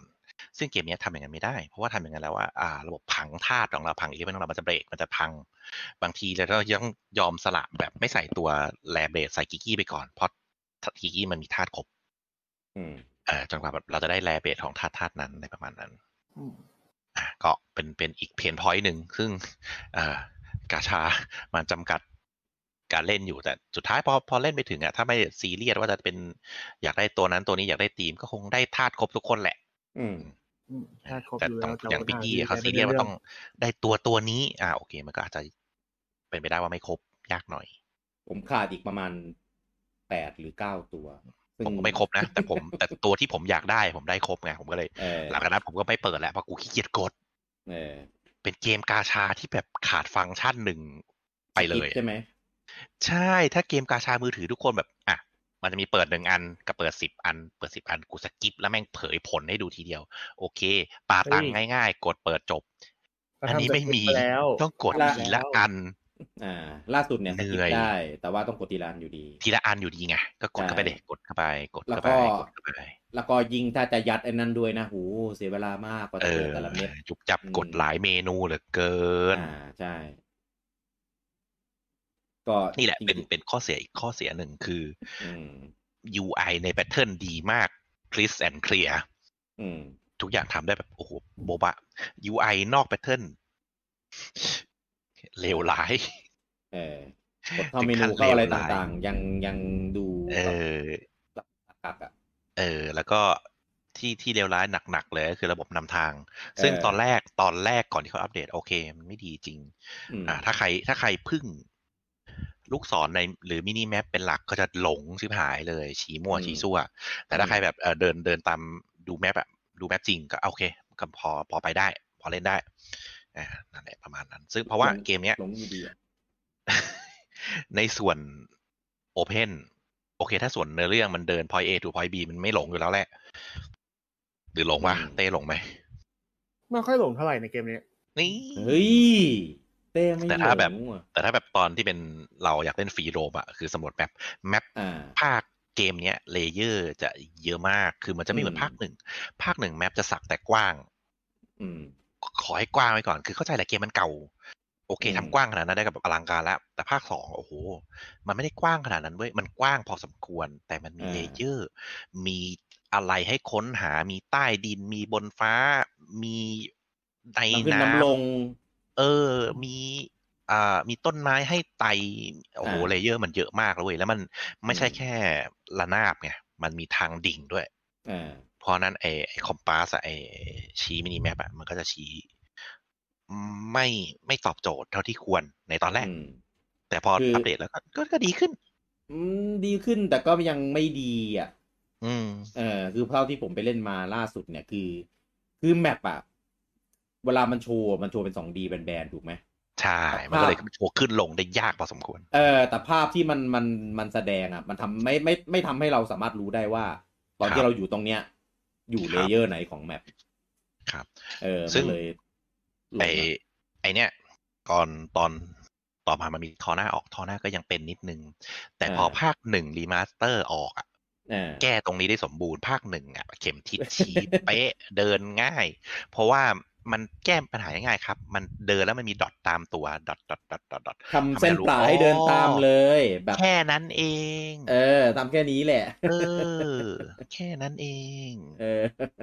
จะได้รู้ว่าต้องไปตรงไหนภาค3ขอเลยนะยังไม่โชว์เลยเนี่ยผมหลอนมากเลยเนี่ยอยากขอเส้นปลาขอเส้นไข่ปลาอะไรก็ได้ที่ทำให้เดินไปถึงปลายทางได้อย่าให้หาเองใช่เพราะมันไม่ใช่แบบแพลตฟอร์มเมอร์ที่ต้องมีแบบมาริโอนำทางใช่ไหมนี่มันแบบไปหาเควสใช่ก็ชี้กูนิดนึงคือก็ไม่ได้ยากลำบากแบบคนหาเองไม่ได้หรอกแต่ว่าดีก็ดีใช่ครับต่อระบบเบรดแล้วระบบต่อสู้แล้วระบบ หลังบ้าน Navigator Map เมิบแล้ว อ่ะมาดูในส่วนของเนื้อเรื่องกันบ้างเนื้อเรื่องในภาค2นะครับที่ผู้สร้างก็บอกว่าไม่มีอะไรเกี่ยวกันกับภาคแรกเลยใช่ถุยก็พ่อมุงว่ามันไม่ต่อกันมันไม่ต่อกันเลยแต่เขาไม่ได้บอกว่ามันเกิดจึ๊กแบบนั้นสปอยโว้ยก็ไม่พูดแล้วไงคือเขาบอกไม่ได้ต่อกันไม่จำเป็นต้องเล่นภาค1มาก่อนเพราะว่ามันแล้วเขาไม่ได้โกหกมีคำถามยอดนิยมของเกมภาค2แหละเขาบอกทุกคนก็ถามว่าเล่นภาค1ก่อนไหมไม่ต้องเล่นได้เลยไม่ต่อกันเล่น Nintendo 64Mario 64อย่างเงี้ยต้องเล่นภาค1ถึง63ก่อนไหมใช่ต้องคืออย่างนี้คือตอนคือผมอ่ะเป็นฝั่งที่เล่นภาค1อ่ะจบมาก่อนแล้วก็ผมคาดหวังไอเนี้ยไอแบบภาค1อ่ะในภาค X แบบเฮ้ยภาค1แม่งมาเบอร์เนี้ยภาค X แม่งคงไม่ธรรมดาหรอกครับพอ X ก็เหรอโอเคพอภาค2แบบนี้ก็คงเป็นแบบภาค X กันมั้ง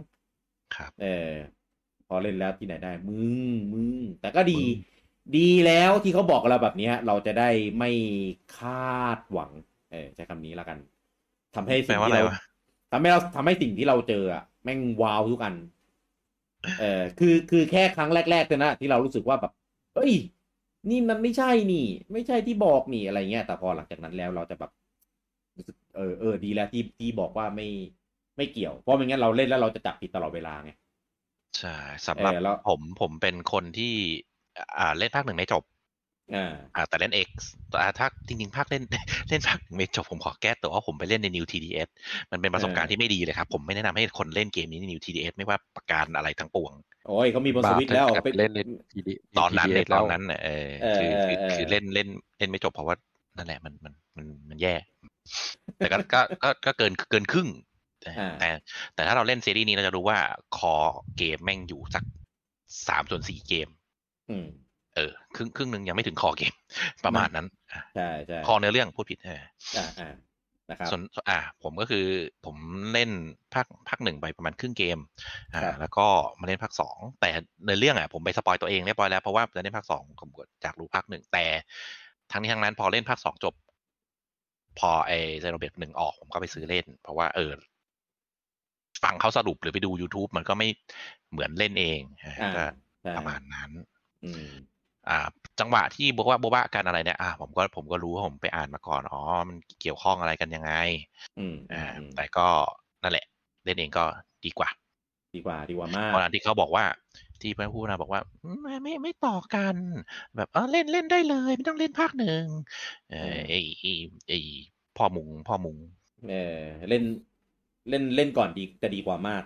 คือถามว่าจำเป็นไหมไม่จำเป็นแต่ว่าถ้าอยากได้รับประสบการณ์ในแบบที่ก็จำเป็นนะสำหรับผมถือว่าจำเป็นก็ใช่แหละแต่คือผมมากลัวอย่างนี้กลัวพอมาเจอระบบใหม่แล้วกลับไปเจอของเก่ามันจะลำบากแล้วไงคือภาค2ระบบมันพัฒนาไปไกลแล้วไงคนละอย่างใช่เพราะคือเพจภาคแรกตัวระบบตัวอะไรมันจะมีความแบบอืดๆช้าใช่มันก็เลยจะแบบพอเล่นภาค2ที่แบบเกมเร็วๆตอนแบทเทิลพอไปเจอช้าๆก็เลยอาจจะแบบฟ้าผ่าบ้านใครบ้านผมโอ้ทำไมมันไม่ผ่าที่ผมเดี๋ยวมันจะผ่าที่ผมใช่ไหม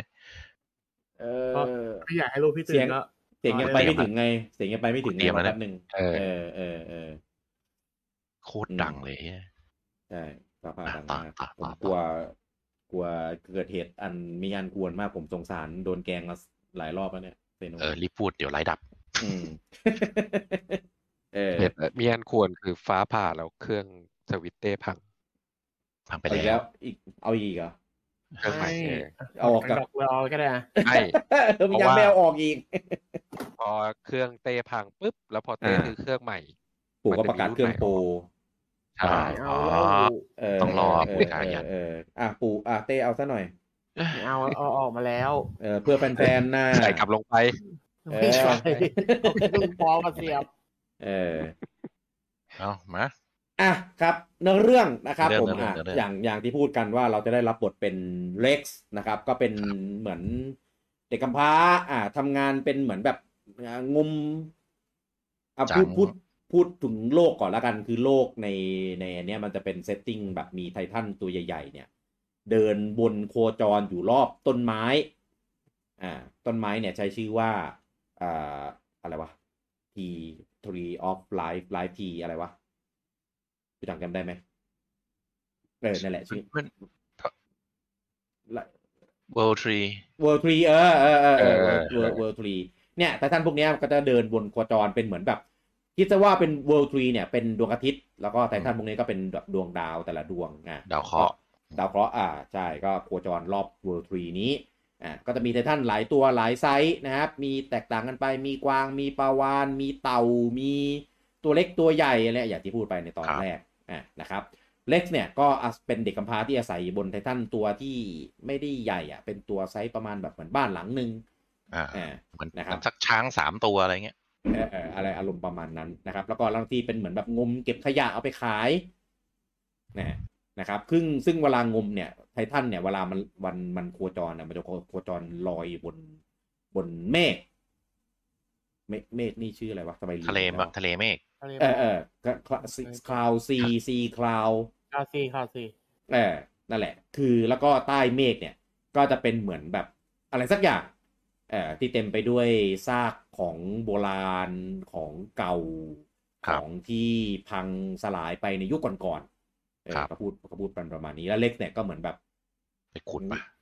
ไปงมมาเหมือนดำน้ำมันแต่งตัวเหมือนชุดดำน้ำเลยมีหมวกดำน้ำอะไรอย่างนี้ชุดประดาน้ำใช่แล้วก็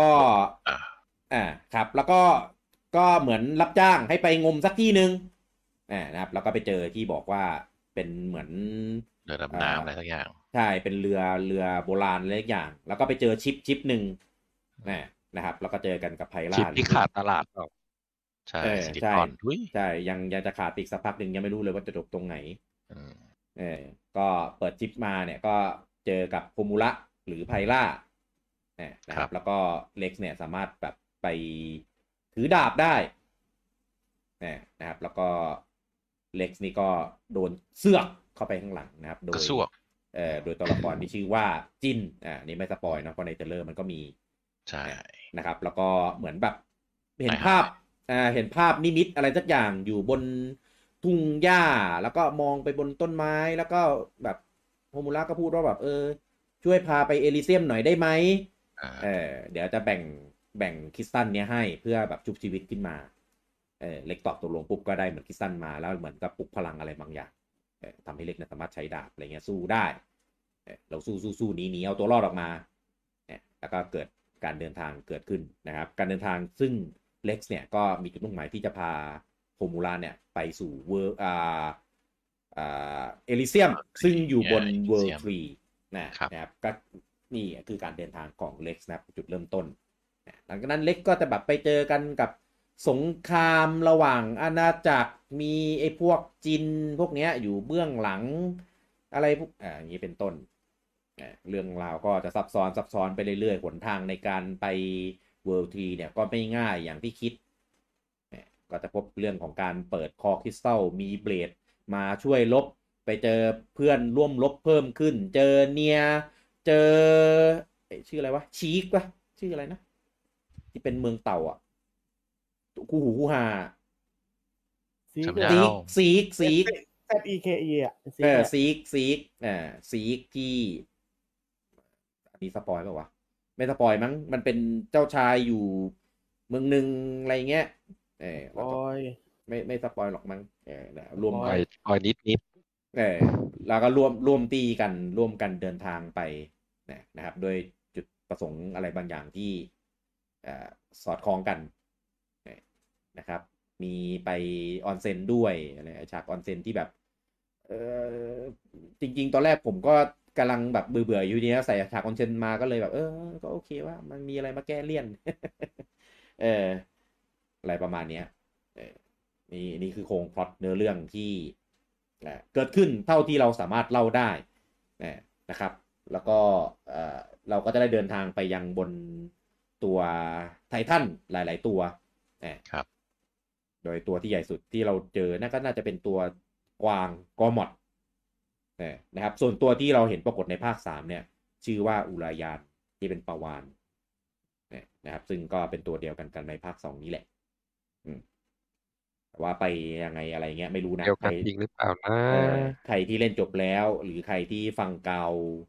กระปุก1กระปุก2ก็ลองไปมาดูกันต่อนะครับก็เกิดเรื่องราวขึ้นมากมายใน World 3ก็ได้พบเจอความลับบางอย่าง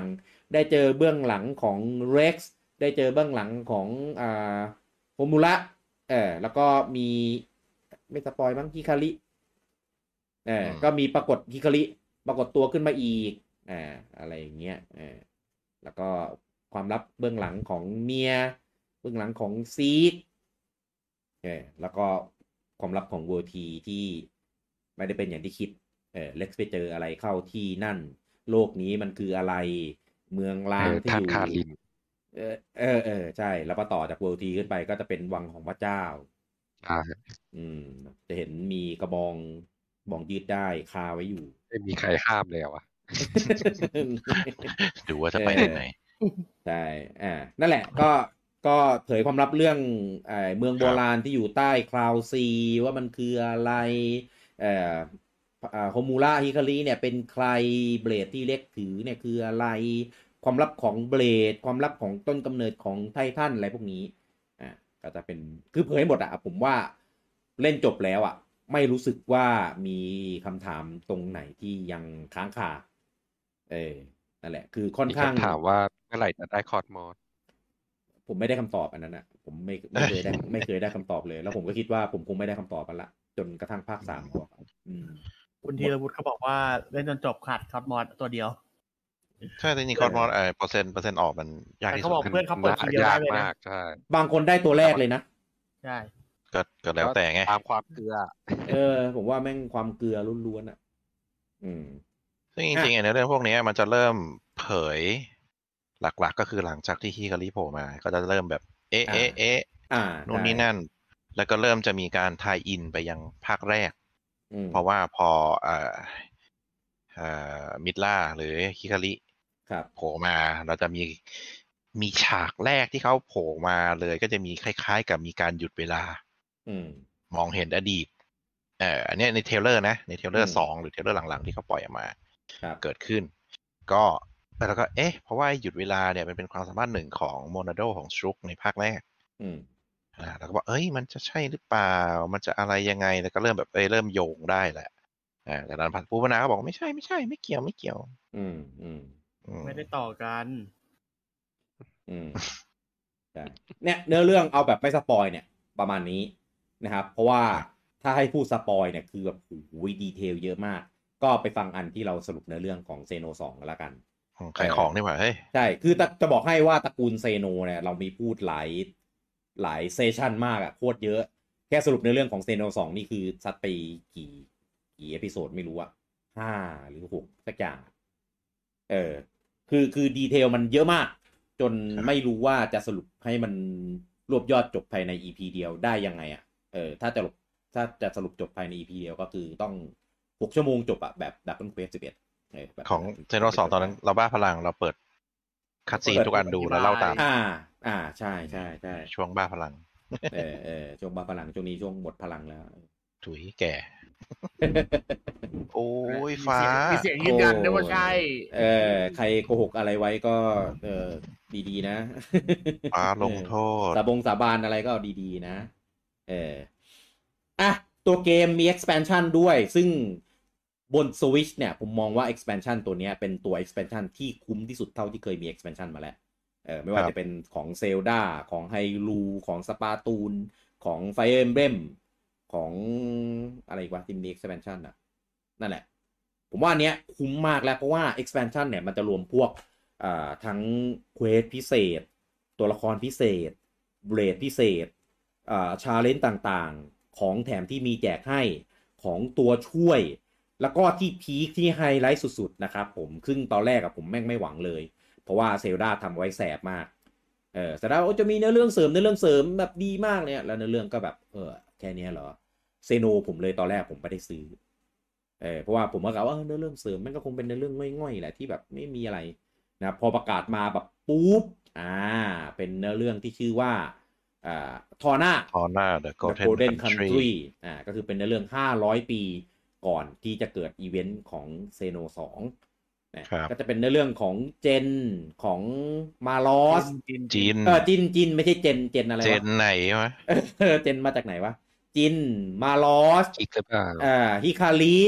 แล้วก็ตัวอะไรนะตัวตุ๊ดพูดไม่ได้มั้งตัวเนี้ยตัวตุ๊ดไม่ได้ตัวนี้พูดไม่ได้ตัวตุ๊ดแล้วก็ซึ่งจริงๆตัวนี้แหละเป็นประเด็นว่าทำไมถึงต้องเป็นทอร์นาซึ่งเราก็จะตัวตุ๊ดเนี่ยมันจะรู้ในภาค2ก่อนแล้วนี่แหละว่าทอร์นาทำไมมึงมันเราย้อนว่าทำไมได้เห็นหน้าสักทีอะไรอย่างงี้ใช่ประมาณนั้นก็มีตืดประมาณ 3-4 ทีนะครับแล้วก็ตัวเกมเนี่ยก็เอาระบบจากภาค2เนี่ยไปพัฒนาต่อให้ต่อคอมโบให้เล่นอะไรเงี้ยได้ง่ายขึ้นมีสลับตัวสลับอะไรเงี้ยได้สะดวกขึ้นแล้วก็มีแมปใหม่มีเนื้อเรื่องใหม่มีระบบแบบเข้าแคมป์อะไรเงี้ยซึ่งก็แรกๆเนี่ยก็จะเป็นเหมือนเกมทำเควสทำอะไรไปเรื่อยๆเนื้อเรื่องยังไม่ค่อยเดินมากแต่พอเล่นไปสักพักแล้วมันเอาเรื่องแล้วผมก็แบบตอนนั้นนะเหมือนทุกคนเล่นมอนทันหรือเล่นอะไรกันอยู่ไม่รู้ผมก็ยังมาชวนเฮ้ยไปเล่นทอร์นาด่วนๆเลยรออะไรกันอยู่จนผมจบผมอะไรเงี้ยคนที่จบมาเล่นยังไม่มีคนเล่นเลยไม่มีคนเล่นเหมือนเล่นมอนทันกันอยู่ไงแล้วผมแบบไปเล่นสักหน่อยเว้ยเดี๋ยวจะโดนสปอยพอคนเริ่มมีคนจบทีละคน2คนแล้วหลังไมค์มาคุยผมก็ปลดปล่อยไปทีละคนไอคนที่อยากให้มาเล่นสูตรเนี้ยอย่างบูจังเนี้ยไอพวกบ้าหุ่นเนี่ยเมื่อไหร่มันจะมาเล่นผมรอปีนึงรอนานจนแบบมาเล่นโอ้โหพิกกี้ทอหน้าแม่งอย่างนั้นอย่างนี้บอกบอกมึงนานแล้วเพิ่งเล่นแหละเนี่ยใช่พี่บูบอกว่าบอกให้รีบเล่นน้องตลอดครับไอ้น้องคนนั้นอย่าเต้เล่นยังใช่เหรอยังเซฟมันหายไม่เกี่ยวไหมทอหน้ามันเล่นใหม่เป็นสแตนด์อะโลนโว้ยซึ่งการรีลีสของทอหน้าเนี่ยก็มันมีหลายเวอร์ชันก็คือใครที่มีตัวเกมหลักเนี่ยแล้วก็ซื้อ expansion เนี่ยก็จะมีเป็นเมนูแยกอยู่ในเกมหรือว่าจะไปกดเฉพาะทอหน้าแยกให้มีไอคอนแยกมาก็ได้ซึ่งกดทอหน้าแยกจะรวม expansion นี้เหมือนกันอันนี้เสียดายมากเหมือนกันสำหรับใครที่อยากได้ไอคอนแยกแล้วก็แบบแผ่นก็มีแบบกล่องแยกขายด้วยอันนี้โคตรดีสำหรับสายสะสมแล้วกล่องผมว่าทำออกมาสวยมากหน้าปกหน้าอะไรเงี้ยทำออกมาดีแล้วก็ทุกเวอร์ชันนะครับยกเว้นของเอเชียก็จะรวม expansion ของภาค2เอาไว้ทั้งหมดนะครับส่วนของเอเชียมีแต่ทอหน้าอย่างเดียวไม่มี expansion ก็ถือว่าใจร้ายพอสมควรเหมือนกันนะครับแล้วก็ทุกวันนี้ก็ยังไม่มีนะครับส่วนเนื้อหาของทอหน้าพูดได้เท่านี้แหละนะครับว่ามันเป็นเนื้อเรื่อง500 ปีก่อนของก่อนเซโน2ว่างั้นเป็นเนื้อเรื่องของอาณาจักรหนึ่งที่เกี่ยวข้องกับเซโน2ที่ชื่อว่าทอหน้าตามชื่อเลยทอหน้า The Golden Country นะครับก็จะไปเผยเบื้องหลังของมาลอสของจินของตึ๊ดของฮิคาริตึ๊ดนั่นแหละนะครับแล้วก็คือใครที่จบเซโน2แล้วก็จะรู้ว่ามันเกิดอะไรขึ้นกับอาณาจักรนี้อะไรเงี้ยแต่เชื่อเถอะครับไม่เดาไม่ถูกหรอกมันไม่ใช่อย่างที่คิดหรอกครั้งแรกที่ผมเล่นก็แบบโอ้สุดยอดเลยทั้งที่เรารู้อยู่แล้วก็ยังอุตส่าห์ทำให้เราแบบเอางี้คือจะเล่าได้สำหรับคนที่อยากเล่นทอหน้าคือตอนแรกที่เล็กไปเจอไอเรือดำน้ำที่เจอโฮมูระอยู่ในแคปซูลอันนั้นนั่นคือฉากจบของทอหน้าเราจะรู้ว่าทำไมมันโฮมูระถึงมาติดอยู่ในนี้โอ้ยก็รู้อยู่แล้วไหมโฆษณาคือมันเป็นในเรื่องย้อนต้นไงเราก็ได้รู้ประวัติว่ามันเกิดอะไรขึ้นเพราะว่าในภาค2ไม่ได้จะเรียกว่าอธิบายไหมอธิบายด้วยแฟลชแบ็กแบบเวกมากแบบเอาแค่พอรู้อะไรเอาแค่พอรู้ไม่ได้แต่เนี่ยคือแบบปึ๊บปั๊บแล้วก็จริงๆมีการเกี่ยวข้องของแต่ละตัวละครในยุคอดีตด้วยแต่ภาค2ก็ไม่ได้บอกใช่ดีครับผมว่าดีมากๆแล้วก็แนะนำนะอย่าเล่นภาคทอหน้าก่อนพอจะเล่นทอหน้าเขาจะไปเล่นย้อนอย่างนั้นล่ะอย่าคิดว่ามันเรียนตามไทม์ไลน์ไงมีคนเล่นตามไทม์ไลน์อยู่ อย่าทำแบบ Star Wars เขาเนาะ แนะนำ ใช่ไม่แนะนำนะครับ อย่าทำเลยเพ เอา ราะว่า งั้นเหรอ คือถึงแม้มันจะสั้นกว่าอะไรเงี้ยก็จริงแต่ว่าระบบอะไรต่างๆเนี่ยมันต่อยอดมาภาค 2แล้วก็ กลับเล่นของเดิมมันบาก ใช่แล้วก็ในเรื่องบางอย่างเนี่ยอยากให้เล่นภาค 2ก่อนอยู่ดีเพราะถ้ารู้อันนั้นมาแล้วเนี่ยแต่พอมาเล่นภาค 2แล้วจะรู้สึกว่าเหมือนความสงสัยความใคร่รู้บางอย่างมันจะหายไปทำให้เล่นภาค 2แล้วมันจืดไปกว่าเดิมหน่อยนึงในที่เวลามันพูดถึงในเรื่องของพวกนั้นคือมันมีความเกี่ยวโยงกันแบบอย่างแยกไม่ออกแต่ว่าอยากให้เล่น2ก่อนอยู่ดีนะครับผมแต่ถ้าเกิดใครเล่นทั้ง2อันแล้วก็จะรู้แล้วก็เข้าใจว่ามันหมายถึงอะไรนะครับผม ครับ expansion แล้วตัวเกมหลักแล้วเนื้อเรื่องตัวละคร plot setting ต่างๆแล้วนะครับอันนี้มาดูในส่วนของการพัฒนาตัวเกมเนี่ย อันแรกอ่ะผมไม่อยากจะเชื่อเลยนะเพราะว่าเกม performance อะไรต่างๆที่ออกมาของภาค 2เนี่ยงานแม่งดูเผามากแบบเหมือนแบบเร่งออกมากแต่พอมาดูจริงๆแล้วอ่ะตัวเกมพัฒนาภาค 2เนี่ยพัฒนามาตั้งแต่ช่วงกลางในการพัฒนาภาค X หรือภาค Cross คือเขาตั้งใจให้เลยนะครับเหมือนที่เราพูดกันไปหลายรอบแล้วว่าภาค X เนี่ยจะเป็นภาคที่ให้เน้นในส่วนของระบบเน้นในส่วนของ Open World แล้วก็เอาเนื้อเรื่องเนี่ยไปแทรกในส่วนของลอของบทพูดตัวละครของเควสอะไรเงี้ยต่างๆจะไม่ได้เป็นเกมที่เป็น Story Driven ว่างั้นนะครับถึงแม้มันจะมี Main Quest มีอะไรก็ตามก็เถอะแต่ว่าถ้าเทียบกันกับภาค1ภาค2แล้วเนี่ยไม่เท่านะครับเขาก็เลยทำภาค2ออกมาอีกภาคหนึ่งนะครับในช่วงที่กำลังยังทำภาค X อยู่นั่นแหละเพื่อให้ตัวภาค2เนี่ยเป็นภาคที่เน้นเนื้อเรื่องมากกว่าภาค X ใช่นะครับแล้วก็ภาค X เนี่ยก็ยังคงจะเอา core system ของระบบภาคแรกเนี่ยมาต่อยอดมาส่วนภาค2เนี่ยคือดีไซน์ใหม่เลยให้รู้เหมือนเป็นแบบภาคใหม่จริงๆนะครับแต่ว่าช่วงแรกเนี่ยก็ติดขัดในเรื่องของการพัฒนานะครับเพราะว่าเรื่องของ performance ของ Switch ที่แบบคือด้วยความที่มันเป็นคอนโซลใหม่พวกเทคนิคต่างๆพวกดีเทลอะไรพวกเนี้ยในการพัฒนามันก็ยังไม่เขาเรียกว่าอะไรนะยังไม่เชี่ยวชาญว่างั้นก็เลยทำให้ในแง่ของการ optimize เนี่ยโดยเฉพาะของโหมด handheld เนี่ยก็จะมี performance ที่ยังไม่ค่อยดีมากเรื่องของการโหลดเรื่องของครับส่วน performance โอเคแต่ resolution ไม่โอนั่นแหละperformance ลื่นแต่ resolution ไม่ได้เพราะ resolution มันลดเหลือจนต่ำมากจนแตกมากนั่นแหละคือภาค2เนี่ยคือใช้ engine ตัวคอหลักอะที่เดิมทีเอาไปใช้ในการพัฒนา Zelda Breath of the Wild เนี่ยเอามาปรับอีกทีนึงเพื่อทำเป็น Xeno 2นะครับก็คือด้วยความที่ตอนนั้นอะ Monolith อะงานน่าจะเยอะด้วยทำ Zelda ด้วยทำเกมอื่นของปู่ด้วยช่วยปลูกหญ้าเขาไปทั่วก็เลยเหมือนมีเวลาในการพัฒนาภาค2เนี่ยยังไม่ค่อยเต็มที่ว่างี้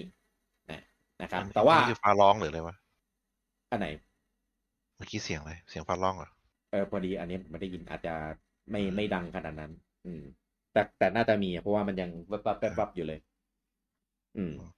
ต่อแล้วก็เป็นภาคที่ลงทุนในแง่ของอาร์ติสเนี่ยเยอะมากทั้ง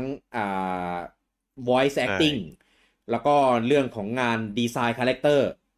คือไปทุ่มตรงนี้เยอะมากเพราะว่าคอนเซ็ปต์เขาคือจะทำเบลดไงอย่างที่เราพูดกันคือเบลดมันทำกาชา ทำกาชาคือเบลดมันเยอะมากเว้ยคือผมจำนวนไม่ได้แต่ว่าน่าจะประมาณแบบ30-40ตัวได้มั้งประมาณใช่โดยประมาณนะไม่นับพวกตัวกิกกี้ทั้งหลายนะกิกกี้เนี่ยคือมีหลายดีไซน์นะถึงแม้ว่าจะมีตัวผู้ชายใช่ไหมผู้ชายก็มีแบบหลายอาวุธตัวผู้หญิงก็มีหลายอาวุธมีตัวหมาก็หลายอาวุธอีกมันก็แบบดีไซน์เยอะมากตัวละครตัวเอกตัวหลักมันมีตัวชายตัวหญิงแล้วก็เป็นชายถึกชายผอมก็ได้ก็คือเหมือนตัวการพัฒนาเนี่ยก็ไปทุ่มให้บัดเจ็ตเนี่ยให้กับการทำตรงเนี้ยค่อนข้างหนักมากทำให้เหมือนบาลานซ์ในการพัฒนางานมันเอียงมันเอียงก็เลยมีเวลาในการพัฒนาด้านนี้ได้ไม่เต็มที่นะครับแต่ว่าคนเขียนเนื้อเรื่องนะครับก็ยังได้ป๋าเทสึยะ ทาคาฮาชิเนี่ยมาเขียน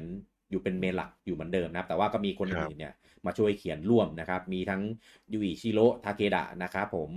คาซุโฮะเฮียวโดถ้าอ่านไม่ผิดนะครับผมแล้วก็มีมาโมรุโอตะอันนี้4คนที่ร่วมเขียนเนื้อเรื่องในภาค2นี้นะครับแล้วก็ไดเรคเตอร์เนี่ยเป็นโคผมไม่แน่ใจว่าอ่านผิดหรือเปล่านะโคไม่ใช่โคอะมั้งโคจิมะกับเกนจิโยโกตะนะครับก็คือคุณโคเนี่ยโคจิมะเนี่ยผมไม่อยากเรียกโคจิมะเดี๋ยวจะไปซ้ำกับโคจิมะเดสแตนดิ้งผมจะเรียกเปตันเกียร์ไม่ใช่แล้วใช่ไหมต้องเรียกเดสไม่ใช่อย่าเรียกไม่ได้ตายแล้วไม่เหลือแล้วคือคุณโคเนี่ยคือทำทั้งไดเรคเตอร์ทั้งโปรดิวเซอร์คือทำร่วมเลยนะครับผมก็คือเป็นหัวใจหลักในการพัฒนาในภาคนี้นะครับแล้วก็ส่วนเพลง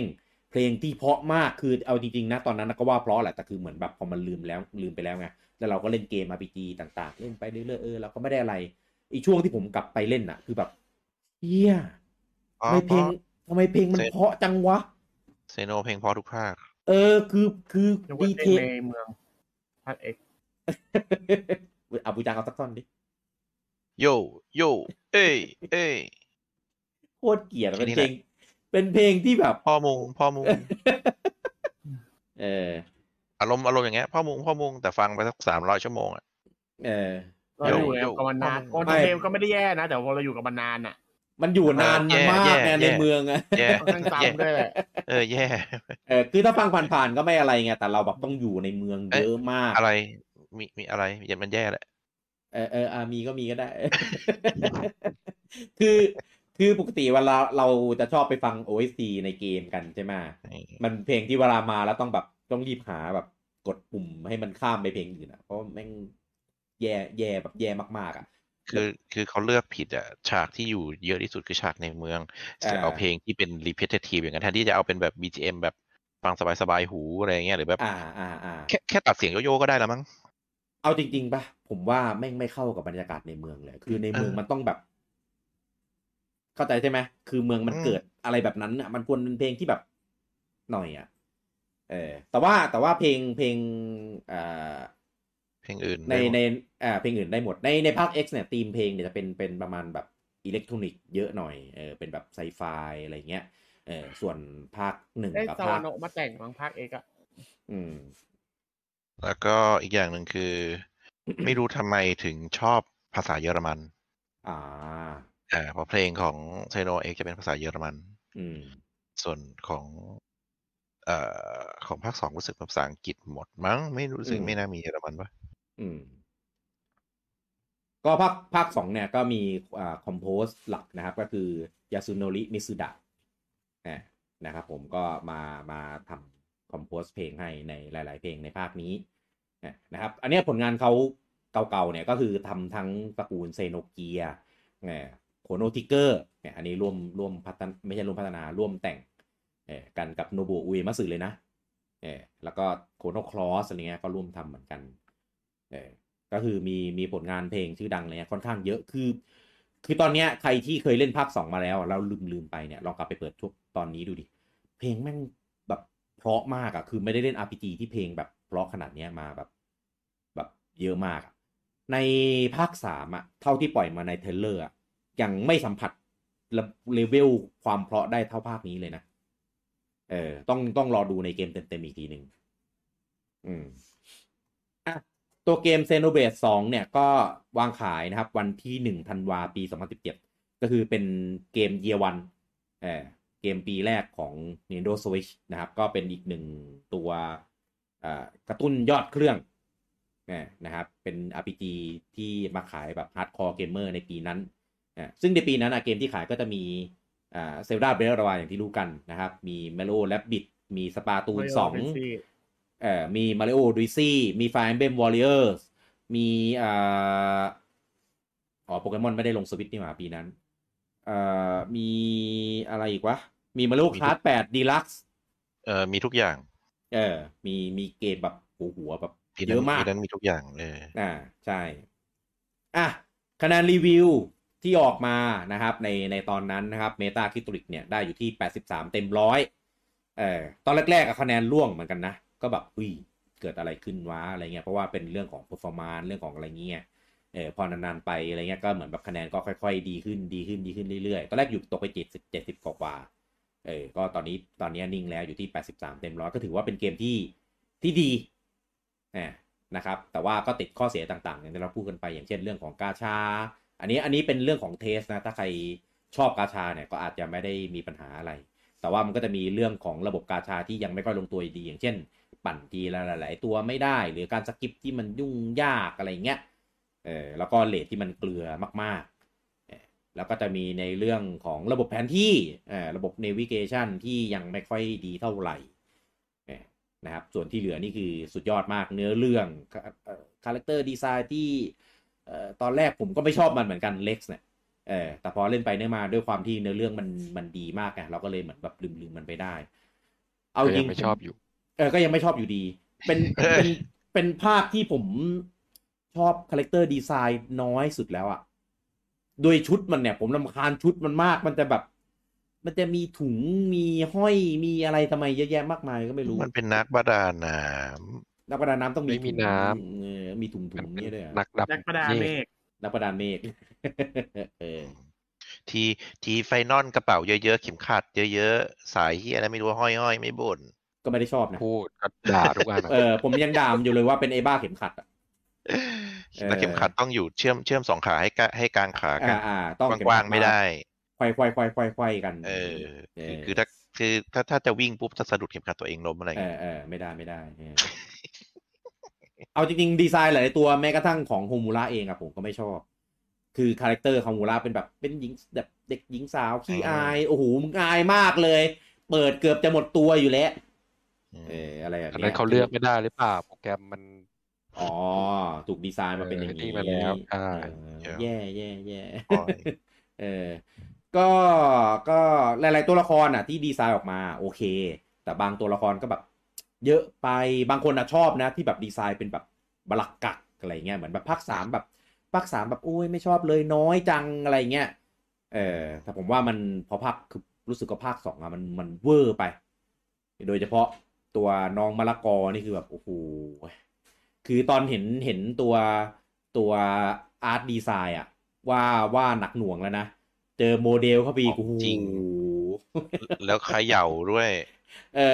แล้วก็ไอตัวน้องที่แบบไอที่ต้องอยู่บนอ่างน้ำตลอดอะตอนดูดีไซน์อะน่ารักมากเลยนะพอผมลอยมากับอ่างอาบน้ำคือแบบโอ้ยคิดได้ยังไงเนี่ยคือแบบคือตัวนั้นเป็นตัวที่แบบผมจ่ออะไรวะผมไม่เห็นรู้เลยอะไรนะอ่างน้ำนะจ่ออะไรกันผมไม่เห็นรู้เรื่องสักอันเลยทำไมอะพอไปจ่อไหนมีเราอะอ่ะถึงไหนแล้ววะลืมเลยคะแนนเดี๋ยวแป๊บนึงเรื่องดีไซน์คือผมมีประเด็นคือหลายคนไม่ชอบเพราะว่ามันเป็นโชเน็นจ๋าด้วยโอ้โหนี่ผมเป็นสิ่งอย่างที่พี่กี้ไม่ชอบพี่กี้ลืมพูดมันเป็นโชเน็นจ๋ามากแล้วก็แบบมิติของเล็กซ์เป็นตัวละครที่ไม่ค่อยมีมิติคือมึงจะมาอะไรวะมึงเหมือนตัวละครพระเอกโชเน็นอะโชเน็นเลยแหละไม่มีเหตุผลอะใช่ไม่มีเหตุผลเลยทำไมต้องแบบรักความยุติธรรมทำไมต้องกู้โลกทำไมต้องช่วยผู้หญิงคนนี้อะไรขนาดนี้มันแบบมันไม่มีมิติไม่มีเหตุผลว่าทำไปอย่างเงี้ยแล้วก็อีกอย่างคือมันอยู่ในช่วงปลายของการ์ตูนโชเน็นซึ่งตัวเอกต้องเป็นเด็กหลังๆจะเห็นว่าการ์ตูนตัวเอกตอนมันจะมียุคหนึ่งที่ตัวเอกต้องเป็นม.ต้นแล้วก็ผมว่าเล็กน่าจะอยู่ในคาตากรีนั้นแต่ว่าหลังๆมันจะมีแบบตัวที่ม.ปลายหรือแม้กระทั่งมหาลัยหรือว่าจบแล้วเยอะมากขึ้นยุคนี้นะก็ตอนนั้นก็เป็นภาค2ออกยุคนี้เล็กจะเป็นพระเอกอิเซไกครับทุยก็เดี๋ยวสต็อปเซโนเนี่ยแปลว่าแบบต่างดาวต่างโลกอะไรใช่ไหมสต็อปจุดสปอยถ้าเปลี่ยนชื่อเกมถ้าเขาตั้งชื่อเกมในยุคนี้ก็จะเป็นแบบอีเซไกเบลดถุยไม่พี่ไม่ได้อีเซไกเบลดจะเป็นไรอะไรต้องแบบเกิดใหม่อะไรต้องชื่อยาวๆชื่อยาว เกิดใหม่อยู่ในโลกบนก้อนเมฆแล้วกับสาวๆอีก2 คนจะทำยังไงดีนะให้ไปถึง World 3ได้เงี้ยชื่อต้องอย่างนี้ใช่ไหม 2 คนเองเหรอ ไม่มาถูกลูกจ้างหักหลังผมจะทำยังไงดีอะไรอย่างงี้ก็มีอย่างเงี้ย อ๋อ ได้ โอเคเมื่อถูกชายผมขาวแทงข้างหลังจะทำยังไงดีกับเมียอีก2 คนของฉันนะเนี่ยแล้วต้อง สองคนนั้นไปเก็บที่ไหนดิ ต้องเป็นไลท์โนเวลก่อนด้วยถึงจะออกมาเป็นเกมได้ นั่นแหละก็กลับมาประเด็นโชเนนก็คือประมาณนั้นคือจริงๆมันเป็นเกมที่ออกในช่วงที่ค่อนข้างจะยุคสมัยผันเปลี่ยนนะเพราะว่าหนึ่งคือเทรนด์ตอนนั้นโอเคมันจะเริ่มไม่โชเนนเท่าไหร่ละโชเนนมันเริ่มเอาแล้วว่างั้นแล้วก็มันจะเริ่มเป็นยุคที่เซ็กแอปเพียลที่โอเวอร์เอ็กซ์เจเรตภาษาไทยว่าอะไรว่าโอเวอร์เอ็กซ์เจเรตล้นเกินล้นก็จะไม่ได้เริ่มไม่ได้ละเป็นยุคที่ไม่ได้แล้วเริ่มมีประเด็นนี้คือไม่ใช่แค่ SJW หรอกสังคมก็เริ่มไม่ได้ละมันเกินไปละอะไรอย่างเงี้ยเฉพาะกลุ่มเฉพาะทางอย่ามองพูดตรงๆอย่ามอง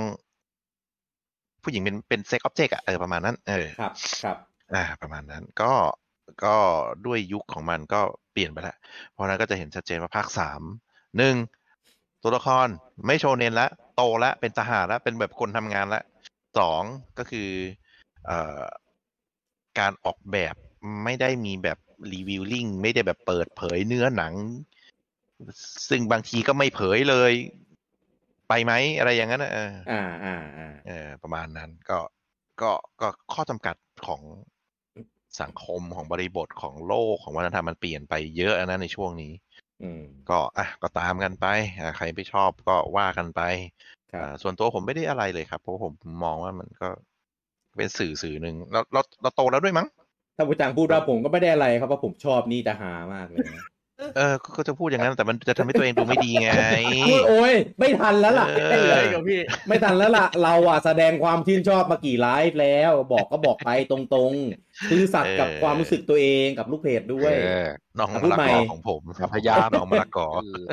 น้องไม่ใช่โว้ยแต่ก็ใช่แหละไม่ใช่กำลังจะถามไม่ใช่อันไหนไม่รู้แต่ก็ใช่แหละไม่ยกเว้นแย่นี่ไม่เว้นต่อดิหมดแล้วไงก็เรื่องโชเนนก็หมดแล้วไงโอเคแล้วก็อีกอย่างจุดเด่นทางด้านเนื้อเรื่องมันก่อนที่ไปรีวิวก็คือจุดเด่นทางด้านเนื้อเรื่องจากอย่างที่เมื่อกี้พี่กี้เล่าถ้าผมจะสรุปคือทุกภาคของเซโนจะมีทวิสต์แอนด์เทิร์นมีราวมีอะไรมีเยอะเพราะนั้นที่พี่กี้เล่าเมื่อกี้คือจะเหมือนเนิบๆก็จริงแต่การรีวิวของแต่ละชัปเตอร์ของแต่ละช่วงเวลาของเกมมันออกแบบมาได้ดีมากนะครับแล้วก็ทำออกมาได้แบบเหมือนอย่างที่ผมเล่นภาค1ผม50%ของเกมมันจะมีเนื้อเรื่อง2ระดับของเซโนทุกอย่างมีเรื่อง2ระดับคือเนื้อเรื่องของตัวของคาแรคเตอร์กับเนื้อเรื่ององค์รวมก็คือเรื่องของคาแรคเตอร์โอเคมันก็มีความสัมพันธ์กับคนนู่นนี่นั่นไปเรื่อยๆแหละจับเหมือนDragon Questเราเดินทางไปแต่ละหมู่บ้านก็มีความสัมพันธ์ของนู่นนี่นั่นแต่ในเรื่ององค์รวมของDragon Questก็คือปราบจอมมารใช่ไหมโอเคก็จะมีทวิสต์อะไรนิดหน่อยของ Dragon Quest แต่ของอันเนี้ยก็คือในเรื่องของภาค2ก็คือเดินทางไปที่ World 3นี่คือเรื่ององค์รวมแล้วก็ในเรื่องของคาแรคเตอร์คือของเล็กกับของไพล่ามิดล่า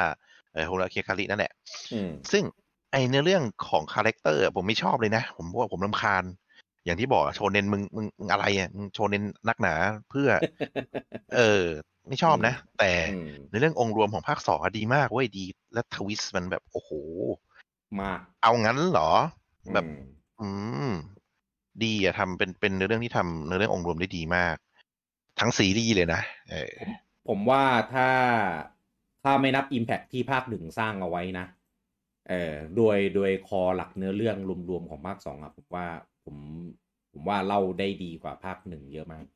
ใช่แต่ภาค1มันสร้าง Impact ไว้ไงมันเลยภาค1มันเข้าใจยากไปก็แล้วอาจจะด้วยผมว่าเป็น ahead of the time มันแบบเนื้อเรื่องแบบสไตล์เนี้ยในตอนนั้นน่ะไม่มีหรือมีก็แบบน้อยและด้วยการเล่าเรื่องมันคงแบบโอเคถ้ามันเป็นผู้นำจริงอ่ะมันก็นำได้แต่มันก็ยังไม่พรามมันเพราะว่ามันยังไม่มีคู่แข่งมันยังไม่มีแนวทางทำให้การดำเนินเรื่องแบบนี้มันแบบนี้นะคนถึงจะเข้าใจง่ายๆเหมือนกับไอ้พวกอิเซไกแรกๆอ่ะมันก็แบบอะไรว่าไม่สนุกแต่พอมันบูมปุ๊บมันมีสูตรสำเร็จคือเป็นแบบนี้ถึงตอนเนี้ยถึงตอนเซโนซอโอเคมันมีสูตรแล้วว่าเอ้ยการเล่าแบบนี้มันต้องค่อยๆแบบนี้นะแล้วมันจะดีภาค1อ่ะมันใช้วิธีเล่าเป็นแบบพีระมิดหัวกลับเขาเปิดด้วยไททัน2 ตัวสู้กันตุ้มตามเปิดด้วยความใหญ่โตแล้วค่อยย่อมาจุดเล็กสุดมันมีสงครามนะตุ้มตามแล้วก็จุดเล็กสุดค่อยๆขยายกลับไปที่พีระมิดแต่ภาค2อ่ะเล่าเป็นแบบพีระมิดหัวตั้งเราก็คือเริ่มจากจุดเล็กแล้วไม่รู้อะไรเลยค่อยๆเดินทางเปิดเผยเนื้อเรื่องไปเรื่อยๆเนี่ยมันก็คือเหมือนกับการดำเนินเดินทางของแบบ Dragon Quest คือเราเป็นแบบคนในหมู่บ้านเดินทางไปปรับจอบมาแล้วก็แบบนู่นนี่นั่นเติมไปแล้วผมว่าการที่จะเล่าเนื้อเรื่องให้แกรนมันเล่าแบบนี้ได้คือไม่จำเป็นว่ายัดอะไรมาแต่แรกจนแบบไอ้เชี่ยอะไรไม่รู้เต็มไปหมดซึ่งภาค1อ่ะเขายัดมาเยอะมากถ้าแบบไม่อ่านสรุปหรือแบบถ้าไม่ตามเนื้อเรื่องดีๆจะตามไม่ทันเราจะงงที่เล่นไม่จบเอางี้ใช่ไหมไม่ใช่โว้ยจอมันเล็ก ถุยวันนี้ลุงปอแบบทำงานดีว่ะเวิร์กว่ะทีหลังอย่าสั่งคอมมานด์เนี่ยแบบไม่ต้องสั่งงี้นะธรรมดาพอผมใส่คีย์เวิร์ดให้ลุงปอไปแล้วเรียบร้อยง่ายเลยแบบเลเวลธรรมดากูก็ปวดหัวอยู่แล้วประมาณนั้นเนื้อเรื่องคือผมว่าการดำเนินเนื้อเรื่องดีดำเนินเนื้อเรื่องนะดีกว่าภาค1เนื้อเรื่ององค์รวมมีทวิสต์แอนด์เทิร์นที่ดีกว่าภาค1แต่ภาค1โอเคมันซับซ้อนมันได้ความแบบลึกเยอะเยอะเยอะไปเยอะแต่ถ้าทำเข้าใจทั้งหมดก็ดีแต่ภาค2ผมว่าเป็นถ้าจะเทียบกับการ์ตูนโชเน็นผมก็ถือว่าเป็นโชเน็นที่มีเนื้อเรื่ององค์รวมที่ดีมากและส่วนไอ้ความรักความสัมพันธ์เพื่อนของความก็มันก็เลี่ยนตามสไตล์โชเน็นแหละก็อย่าไปอะไรมากมายเต็มไปด้วยคาแรคเตอร์ที่ผมไม่ชอบเต็มไปหมดไอ้ซีกนี่คือแบบโอ้ยรำคาญมากตอนแรกมันโผล่มาอย่างเงี้ยแบบอย่านะอย่าเข้าตีกูนะผมคิดในใจเงี้ยอย่าเลยได้โปรดเถอะอย่ามาอยู่เป็นแบบแบบโผล่อย่างเงี้ยกูยังพอโอเคแต่มึงมาอยู่ในตีกูรับไม่ได้นะซีกไอ้คนตัวที่ปิดตาปะครับเต่าใช่ที่อยู่เมืองเต่าไอ้ตัวเบียวใช่ไหมเบียวที่มากับนั่นแหละก็เป็นอีกสูตรสำเร็จดังหนึ่งสูตรสำเร็จของตัวเบียวซึ่งณปัจจุบันก็เป็นไทยที่อัปเดตไปแล้วเหมือนกันสำคัญมากคือมุกแบบโคตรอนิเมะโผล่มาแล้วตกสู้แพ้แล้วก็ตกตึกตกเขียวหายไปอะไรไม่รู้นั่นแหละแต่ว่านั่นแหละคือพอหลังจากแทบไปเรื่อยๆแล้วมันแบบมันมีสิ่งอื่นที่แบบเราไม่แบบลืมไอ้เรื่องพวกนี้ไปได้ไงมันไม่นับว่าเป็นข้อเสียหรอกมันเป็นความ ใส่ความน่ารำคาญมาเฉยๆทั้งนั้นมันก็แกล้งคนเล่นนะแต่หลังๆคือแบบมันทำดีไงผมว่ามันซีรีส์เซโนเบลดเนี่ยอย่างทางภาค1ภาค2เนี่ยผมว่ามันดีอย่างหนึ่งตรงที่มันเล่นใหญ่แล้วมันไปถึงแล้วมันเก็บดีเทลเก็บอะไรได้ดีตอบโจทย์คือใช้วิธีเล่าทำให้เราสามารถเข้าใจได้เนี่ยไม่ได้หมายถึงว่าเราจะคาดเดาอะไรออกนะไม่สามารถคาดเดาได้เลยครับว่าสิ่งที่เรากำลังเล่นอยู่เนี่ยสิ่งที่เรากำลังจะเจอเนี่ยนะมันคืออะไรคือแบบเขาคิดพล็อตมาได้แบบสุดยอดอะถึงแม้ในภาค3ที่กำลังจะออกมาเนี่ยคือเรามานั่งกาวกันมโนกันเชื่อมโยงนู่นนี่นั่นอะไรเงี้ยผมเชื่อได้เลยว่าแม่งไม่ถึงเสี้ยวกับที่สิ่งที่เราจะได้เจอในเกมจริงๆโดนหักหลังแน่นอนใช่แล้วดูเราอ่ะเหมือนยังไม่เข็ดนะคือพอตอนภาค2เขาบอกว่ามันแบบจะไม่ได้ต่อกันกับภาค1ใช่ไหมตอนนี้เขาบอกว่าจะเป็นจุดเชื่อมกันระหว่างภาค1กับภาค2เนี่ยตอนนี้เราก็เคลิ้มหลงคำพูดเข้าไปเดี๋ยวเล่นจบก็แบบไหนวะโอ้ยผมบอกแล้วมันไม่ได้เชื่อมแค่1 กับ 2มันเชื่อมหมดเลย เอ้ยเย็นเย็นดิแหม หมดเลยเนี่ยหมดเลยหมายถึงหมดแค่ไหนอีกหมดตั้งแต่มันมีหมดหลายหมดไง มีหมดหลายหม มัน ด มีหลายโมงมันเชื่อมหมดก็เชื่อมดิเชื่อมเลย ผมว่าจะดีมากเลยอ่ะแล้วเอามาด้วยของเก่าอ่ะ มันเชื่อมแค่เซโนเบดมาไม่ได้ มันเชื่อมแค่เซโนเบดหรือมันจะเชื่อมเซโนทั้งหมดแค่นั้นแหละที่ผม เตรียมหมดทั้งหมดเลยครับฟันธงเชื่อผมไม่ได้เหยียบหน้าเต้เลยเดี๋ยวถ้าไม่จริงขอให้สวิตเต้โดนฟ้าผ่าเลยเนี่ยไม่เกี่ยวน้องไม่เกี่ยวน้องไม่ได้พูดอะไรทั้งสิ้นเกี่ยวไม่เกี่ยวไม่รู้พี่ไม่สนเต้จะบอกว่าเต้ไม่ใช่แฟนเซโนเหรอเต้เป็นแฟนเซโนเต้ต้องพีชีพดิเพื่อพวกเราไปพิมพ์ขอโทษก่อนเอายอมแพ้ก่อนเดี๋ยวกูพิมพ์วันนี้ยังไม่หมดวันกูยังได้รีวิวช่วงที่ออกมาเนี่ยคือการเอาคำชมก่อนก็อย่างUS Gamer เนี่ยคือเขาเทียบระดับความแกรนเดียวกันกับโคโนคอสเลยนะครับแล้วก็ชมในเรื่องของแบบสเกลของเกมและเรื่องของระบบต่อสู้แล้วก็การดีไซน์ environment ต่างๆของตัวเกมอะไรพวกนี้นะครับผมแล้วก็คือหลายๆเจ้าเนี่ยก็ให้คะแนน90บวกนะครับแต่ว่ามันก็มีคนที่ไม่ชอบอะไรอย่างนี้เรื่องของ performance เรื่องของ resolution เรื่องของโหมด handheld เรื่องของ navigation เรื่องของระบบต่างๆเรื่องของความเบียวเรื่องของความเรื่องของความโชเน้นอะไรพวกเนี้ยมันก็มีคนที่ไม่ชอบเหมือนกันแต่ว่าไม่เห็นมีใครติเรื่องมะละกออะไรอย่างนี้เท่าไหร่นะฝรั่งตอนนั้นมันยังไงยังใช่ไหมแต่วันนี้น่าจะโดนโจมตีใช่ไหมใช่ตอนนั้นยังอาจจะเป็นไปได้นะครับก็อย่างที่พูดไปว่าคะแนนก็จบไปนิ่งๆอยู่ที่83เต็ม100ส่วนยอดขายนะครับผมคือเห็นว่าซีรีส์เป็นเมนซีรีส์เป็นค่ายลูกรักของปู่ยอดขายต้องกระฉูดแน่นอนเพราะมารูคาร์ดมันก็ซัดไปตั้ง30-40 ล้านใช่ไหมอันนี้มันก็ซิ่งอะไรพวกนี้มันขายดีหมดเซโนเบส2ขายได้อยู่แค่ 2.17 ล้านแค่นั้นเองครับเป็นยอดขายที่จริงๆน่ารักผมมองว่ามันเป็นยอดขายที่น่ารักมากขนาดมาโลปาร์ตี้ยังขายดีกว่านี้เลยคือจริงไอ้ JPG ยอดขายมันจะไม่ได้เยอะมากแล้วไงมันขายดีอยู่ไม่กี่ซีรีส์ไงใช่ถ้าเราไม่นับไฟนอลไม่นับดากอนเควสผมบอกเลยว่า2 ล้านถือว่าเยอะชิบหายของแนวนี้แล้วตอนภาคแรกขายแบบแย่มากได้ประมาณอยู่900,000กว่าจะขยับล้านได้ต้องรวมแบบหลายๆเวอร์ชั่นตอนภาค X ออกมานี่ก็ลุ้นเหมือนกันตอนแรกก็ไปแช่อยู่900,000ตั้งนานกว่าจะไปจบที่1.5 ได้มันผิดที่เครื่องด้วยแหละผิดที่เครื่องด้วยผมว่าภาค X ถ้ามาขายบน Switch เนี่ยขายทะลุของ V เยอะมากเพราะว่าตอนนี้ฐานแฟนเซโนเนี่ยมันใหญ่ขึ้นกว่าเดิมเยอะมากแล้วก็คนก็อยากจะเล่นภาค X เนี่ยอยากรู้แบบความดีงามของภาคนั้นนะเยอะมันก็เลยเป็นมันก็เลยเป็นสาเหตุว่าแนวนี้ทำไมบางทีมันน้อยจังไปถึงยอดขายไม่ใช่เกมที่ออกมาแนว RPG ออกมาน้อยจังเพราะว่า1คือมันเป็นแนวที่ใช้ทุนสร้างเยอะมากไม่ว่าจะเป็นสตอรี่ไรเตอร์เนี่ยก็คือมันเป็นเนื้อเรื่องที่คอมเพล็กซ์มากเพราะว่าอย่าลืมไรเตอร์ไม่ใช่แค่เขียนสตอรี่นะต้องเขียนบทพูด NPC ทุกตัวในเกมนะเยอะมากมันทั้งแพงทั้งเสียเวลาการโคดดิ้งคือโคดดิ้งโลกมันต้องใหญ่มากแล้วก็สมมติบางเกมมีเสียงภาคมีเสียงภาคก็จ่ายค่าภาคอีกจ่ายค่าเกมนี้เซโนเบดมีเกสอาร์ติสก็ต้องจ่ายอีกแล้วก็เกมใช้เวลาพัฒนานานมากจะเห็นว่า JRPG แต่ละอันโอ้โหดีเลยแล้วดีเลยอีกก็นานมากเหลือเกินจนสุดท้ายรายได้ที่ได้บางทีมันสวนทางกับแรงที่ลงไปไงมันก็เลยกลายเป็นว่าแนว JRPG น้อยลงหรือถ้าเป็นบางเกมที่ออกรัวๆได้ยกตัวอย่างของค่ายกัสทำอัตติเย่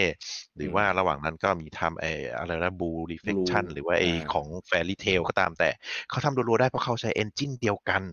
แล้วเขาใช้แอสเซทซ้ำๆเดิมมันก็เลยสามารถปั๊มเกมออกมาได้ แต่ถ้าเป็นแบบโฟกัสในการทำไม่ได้อย่างเดียวไงทำสตอรี่พวกเขียนบทอย่างเดียว ใช่ก็คือระบบมันก็คล้ายคลึงกันอย่างเดิมอะไรเงี้ยแต่ว่าเซโนเบดเนี่ยไม่ใช่เซโนเบดคือเหมือนทำใหม่กราวอัพเกือบทุกเกมก็คือมีเอนจินคือเป็นแบร์โบนเอนจินไว้เฉยๆจนเนี่ยก็คือผมก็ยังไม่รู้ว่ามันทำแล้วมันจะกำไรไหมแล้วมันจะทำต่อได้เท่าไหร่เพราะว่าอย่างที่เราเห็นว่าไอ้ JRPG แบบตำนานอะไรแต่อันก็แบบหายไปอย่างไฟนอลก็เป็นตัวอย่างที่ดีคือภาคเจ้าชายก็คือทำแล้วก็ดีเลย์ เฮ้ย มีเจ้าชายอื่นด้วยเหรอ เพิ่งทะลุ10 ล้านไปนะ อ๋อไม่มีเจ้าชายใช่ไหม แล้วเพราะนั้นล่าสุดก็นี่ไงเพิ่งออก เกมด้วย 6.0 ไปเนี่ย ภาคไหน เพิ่งออก 6.0 ไปนี่ไง ถุย ไออะไรนะ Moonwalker ไม่อะไรนะ แล้วที่มัน Endwalker โฆษณา เอ็ดวอล์กเกอร์ โฆษณาภาค16อ่ะ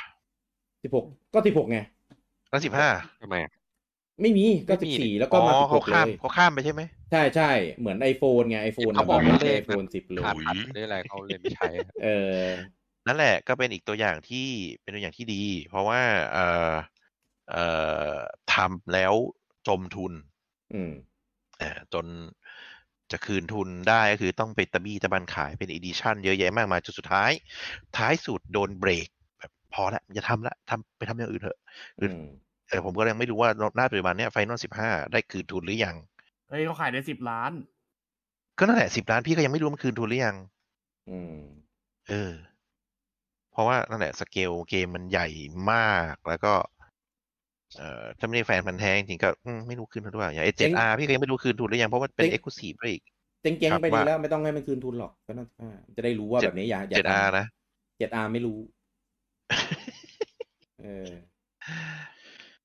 นั่นแหละคือมันถ้ามันมาลงสวิตก็แสดงว่ายังไม่คืนทุนนั่นแหละจะเดี๋ยวมาได้เหรอลงมาแล้วไม่ใช่เหรอ 7R ยัง 7R ถ้า 7R มาลงสวิตก็แสดงว่ายังไม่คืนทุนมาหาปั่นเพิ่มครับก็เลยเป็นอย่างที่ผมบอกว่าถ้าไม่นับไฟนอลไม่นับ Dragon Quest ผมว่า2 ล้านกว่าถือเป็นยอดที่เยอะมหาศาลแล้วสำหรับแนว JRPG ไม่ต้องได้สักประมาณ30 กว่าล้านดิประมาณ Mario Kart ถ้าอย่างนั้นเซลดาก็ห่วยอ่ะพี่ เอาปะล่ะแรงพี่นับงั้นเซลดาก็ห่วยแรงอ่ะไม่คุยใครจะโกตี้ก็โกตี้ไปอ่ะห่วยทุกเกมลุงปอเฮ้ยกูให้มึงเบรกไม่ใช่มาเสริมนี่คนนี้นี่อันนี้เบรกไม่ได้ดิข่าวเกินเบรกไม่อยู่ไงก็ 2.17 เนี่ยอันนี้นับปีงบ2020นะพอหลังจากนั้นเขาไม่ได้ประกาศยอดมาแล้วว่ามีเพิ่มเติมหรือมีอะไรอย่างนี้หรือเปล่าคิดว่าเดี๋ยวพอภาค3ออกเนี่ยน่าจะมีอัปเดตยอดอีกครั้งหนึ่งเพราะว่ามันมีเอามาทำแคมเปญทำอะไรเงี้ยต่างๆเพิ่มด้วย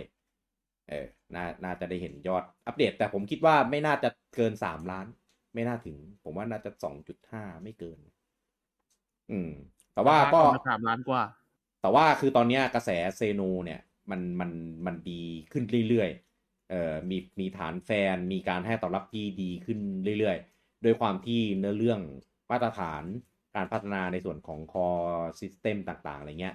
มันก็โอเคมันติดในแง่ของ performance แล้วมันก็ติดไปกับตัวฮาร์ดแวร์ด้วยที่มันแบบมีข้อจำกัดไงเพราะอย่างตอน Wii U เนี่ยมันก็พัฒนาไปได้แบบเยอะกว่านี้คือดูจากตัว engine ก็รู้แล้วว่ามันทำได้เยอะกว่านี้อีกมากไปทำเซลดาแบบนั้นได้เนี่ยแต่พอเกมของตัวเองกับแบบเหมือนแบบยังไม่ค่อยดีเท่าที่ควรอาจจะเพราะไปโฟกัสในส่วนของการทำกาชาทำเบลดทำอะไรพวกนั้นด้วยก็ได้ก็เลยงบประมาณในส่วนนี้มันหายไปแล้วก็มีข้อจำกัดเรื่องของวันขายว่าอาจจะต้องขายเยียร์วันอะไรเงี้ยทีเนี้ยก็เลยคิดว่าภาค3เนี่ยน่าจะทำลายกำแพงพวกนี้ไปเพราะว่าเรื่องของ performance เรื่องของอะไรที่ตอนแรกที่มันมีข่าวลือมาว่าตอนแรกขายในปีที่แล้ว2021แต่ว่าติดในเรื่องของการ optimize นู่นนี่นั่นก็เลยขยับมาขายในปีนี้แทนแล้วก็เรื่องของ world design เนี่ยดูแล้วว่าน่าจะมีการดีไซน์ที่มีการเอาใจใส่ได้ดีกว่าภาค2แล้วก็ character design ก็ไม่ต้องไปดีไซน์เยอะขนาดแบบในภาค2แล้วด้วย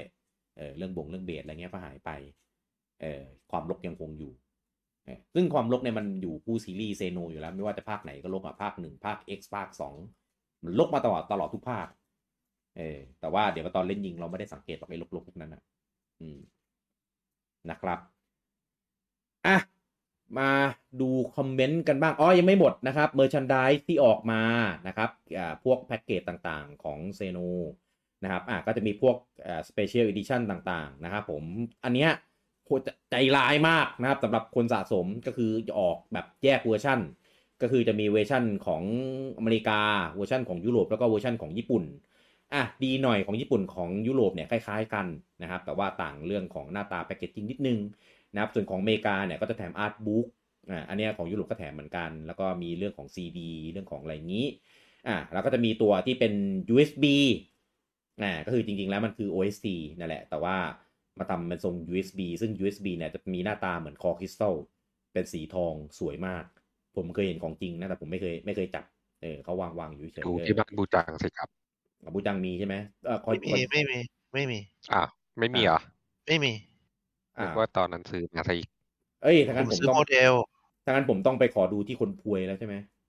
มีแต่ไอคนนั้นอ่ะไอคนพวยซื้อบูจังเขาซื้อแค่ใช่ซื้อสเปเชียลใช่ไหมซื้อสเปเชียลแล้วก็ซื้อไซเลนแยกนะครับแล้วก็มีตัวจอยโป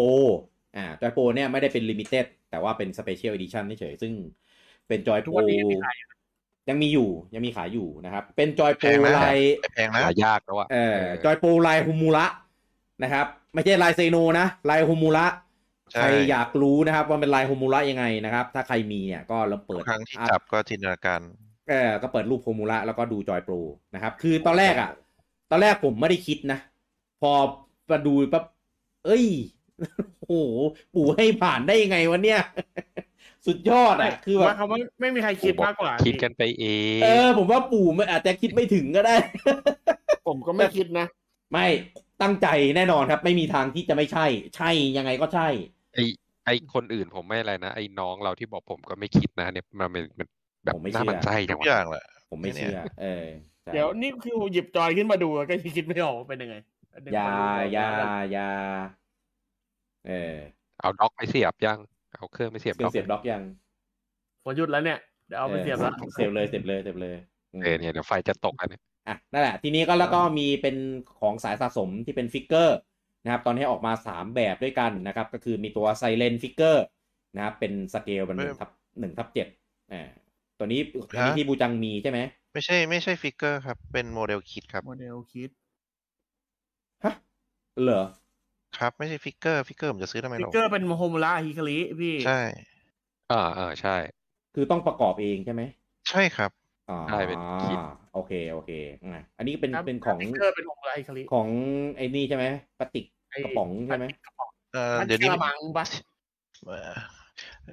มันก็ไม่มีแล้ว อันนี้ปูจังประกอบยังไม่ยังครับประกอบเมื่อไหร่ประกอบหน่อยดีอยากเห็นก่อนภาค3ออกไม่ก็เดี๋ยวผมไปประกอบให้ไม่น่าได้พี่ค่ายนี้พี่ไม่น่าทำได้ก็ไม่เป็นไรผมก็ประกอบเท่าที่ผมทำได้แหละประกอบให้เท่าที่ผมทำได้พังก็ไม่เป็นไรให้ผมลองเลยพี่เพราะว่าผมอาจจะซื้อหลายทีแล้วตอนภาค X ผมก็จะซื้อจะเป็นหุ่นที่มันแปลงร่างเป็นนี่ได้กูจังพี่อย่าซื้อทุกครั้งว่าอย่าซื้อคือคุณยัดใส่ตะกร้าแล้วตอนนั้นเหลือแค่กดซื้อเท่านั้นพี่อย่าซื้อก็ถามทำไมเหรออะไรเงี้ยกูจังบอกว่าปฏิกมันห่วยมันประกอบมันไม่มันไม่ต่อสนุกเหมือนกันพรานะนู่นนี่นั่นอะไรเงี้ยผมก็เลยเบรกเพราะว่าราคามันก็ไม่ได้ถูกไงมัน 3,000 กว่าบาทมันตอนนั้นมันราคาโคโตะบุตคิยะราคาจะคูณ2ของกันพาในไซส์เดียวกันสมมติไซส์ SG ก็จะราคา MG อะไรประมาณนี้แต่คุณภาพของพลาสติกก็จะแย่กว่าครึ่งจุดประกอบอะไรนู้นเนี่ยก็แย่กว่าแต่ดีเทลแย่กว่าแต่ดีไซน์ดีเทลสวยกว่าโคโตะกินขาดบันไดนะครับแต่ทั้งนี้ทั้งนั้นก็ไม่มีแล้วครับทำไมไม่มีแล้วมีอยู่ที่บ้านบูจังไม่ใช่หมายถึงภาคไอ้นี่ภาค X หมายถึงโคโตะเหรอทำไมมันเป็นก็นี่ไงก็กล่องบ้านบูจังเป็นกล่องแรแล้วไงเนี่ยไม่ได้ประกอบเลยผมรับครับ 3,000 ถุยยังอยู่เปล่าเอาดีๆยังอยู่หรือเปล่าอยู่นี่ ไม่ได้ ไม่ได้มีใครหยิบ ไม่ได้ใครเอาไป แล้ว ใช่ไหม ผมรู้ว่าลูกบอลจะชงมาทางนี้ อ๋อ นี่ไปหยิบเอาหยิบเพื่อให้ใจชื้นด้วยนะ แสดงว่าแอปหลอนเหมือนกันเหรอวะเนี่ย เช็ค แบบแบบไม่เห็นนานว่ะแม่งอยู่จริงว่าเลยต้องไปหามากอด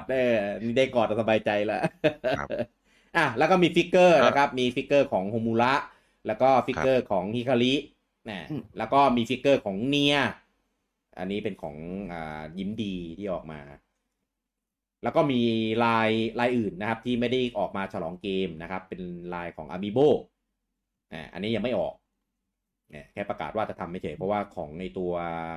ไอ้นี่เพิ่งออกมาชื่ออะไรนะเต้ ตอนนี้เพิ่งออกเป็นมิน เพิ่งออกมินมาซึ่งเป็นตัวแรกของตัว Fighter Pass แพ็ค2อ่ะไม่ใช่ตัวแรกตัวแรกนะอ๋อของออกแพ็ค2เหรอใช่แพ็ค2ไม่ได้ยินแพ็ค2ตัวแรกของแพ็ค2เพิ่งออกมาก็ยังเหลืออีกหลายตัวก็รอคิวไปเรื่อยๆเพราะว่านี้มันอยู่ตัวหลังๆเลยนะครับยังต้องต่อคิวอีกเยอะก็ต่อไปเป็นเฮอาจิก่อนมั้งใช่ผิดเป็นเฮอาจิไม่ใช่สตีฟก่อนวะให้สตีฟก่อนดิไอ้ไมค์คราฟก่อนสตีฟกับเล็กก่อนครับแล้วก็จะเป็นเซฟิรอสแล้วก็ถึงจะเป็นโฮมุระเฮอาจิที่หลังแล้วก็ปิดด้วยโซล่าเนี่ยจะได้มีฟิกเกอร์เปล่าไม่รู้เนี่ยมีแหละแต่ก็คงมีเนี่ยมันมีทุกตัวใช่ครับเมอร์แชนไดก็ประมาณนี้ที่ออกมานะครับOST ตอนนี้น่าจะยังไม่มีให้ฟังแบบ Official มั้งเหมือนปู่เนี่ยกำลังทยอยเอา OST เนี่ยปล่อยให้ฟังอยู่ในช่องทางต่างๆทั้ง Spotify ทั้ง YouTube นะครับมีเพลงที่มีเนื้อร้องด้วยมี2เพลงนะครับเพลงหนึ่งชื่อว่า One Last You อันนี้น่าจะเป็นเพลงตอนจบมั้งแล้วก็อีกเพลงหนึ่งที่เป็นเพลงตอนตอนแคป3มันชื่อว่า Drifting Soul ป่ะใช่ Drifting Soul เห็นคอมเมนต์ตอบมาอยู่ใช่เพราะทั้งคู่นะครับคือเพราะคนละแบบแต่ว่าเพราะทั้งคู่เพราะมากแล้วก็เป็นร้องแบบภาษาอังกฤษด้วยโคตรดีนะครับผมต่อไปเป็นช่วงอ่านคอมเมนต์นะครับผมแล้วก็ใครที่ฟังอยู่ใน Discord นะครับอยากจะยกมือร่วมพูดคุยในประเด็นไหนก็ยกมือมาร่วมพูดคุยกันได้นะครับคอมเมนต์นะครับผมคุณนาริสบอกว่าเซ็นกระจุยเลยช่วงหลัง Sony เท่ากับ SJW คุณเกื้อกูลถามว่ามีอาจารย์โอเกรดไหมครับผมชอบคาแรคเตอร์ดีไซน์จากแอร์เกียร์มากไม่มีนะไม่เห็นนะคุณณทัศน์บอกว่ามีคนวาดอาร์ตไฟเบมกับ Kingdom Hearts มาวาดให้ด้วย Kingdom Hearts ก็โนมูระนั่นแหละครับอันนี้วาดตัวหลักด้วยนะตัวจินพวกจินพวกและท่อหน้ามันแล้วเหมือนดูแลท่อหน้าเลยอ่ะเข้าใจผิดคุณละพีวัฒน์บอกว่าจูงมือบอกระบบยัน EP สุดท้ายคุณนฤทธิ์บอกว่าทนความโชเน็นได้ว่าบอกว่าภาค2เนี่ยเบลดเท่ากับซินคืออะไรมีมันพี่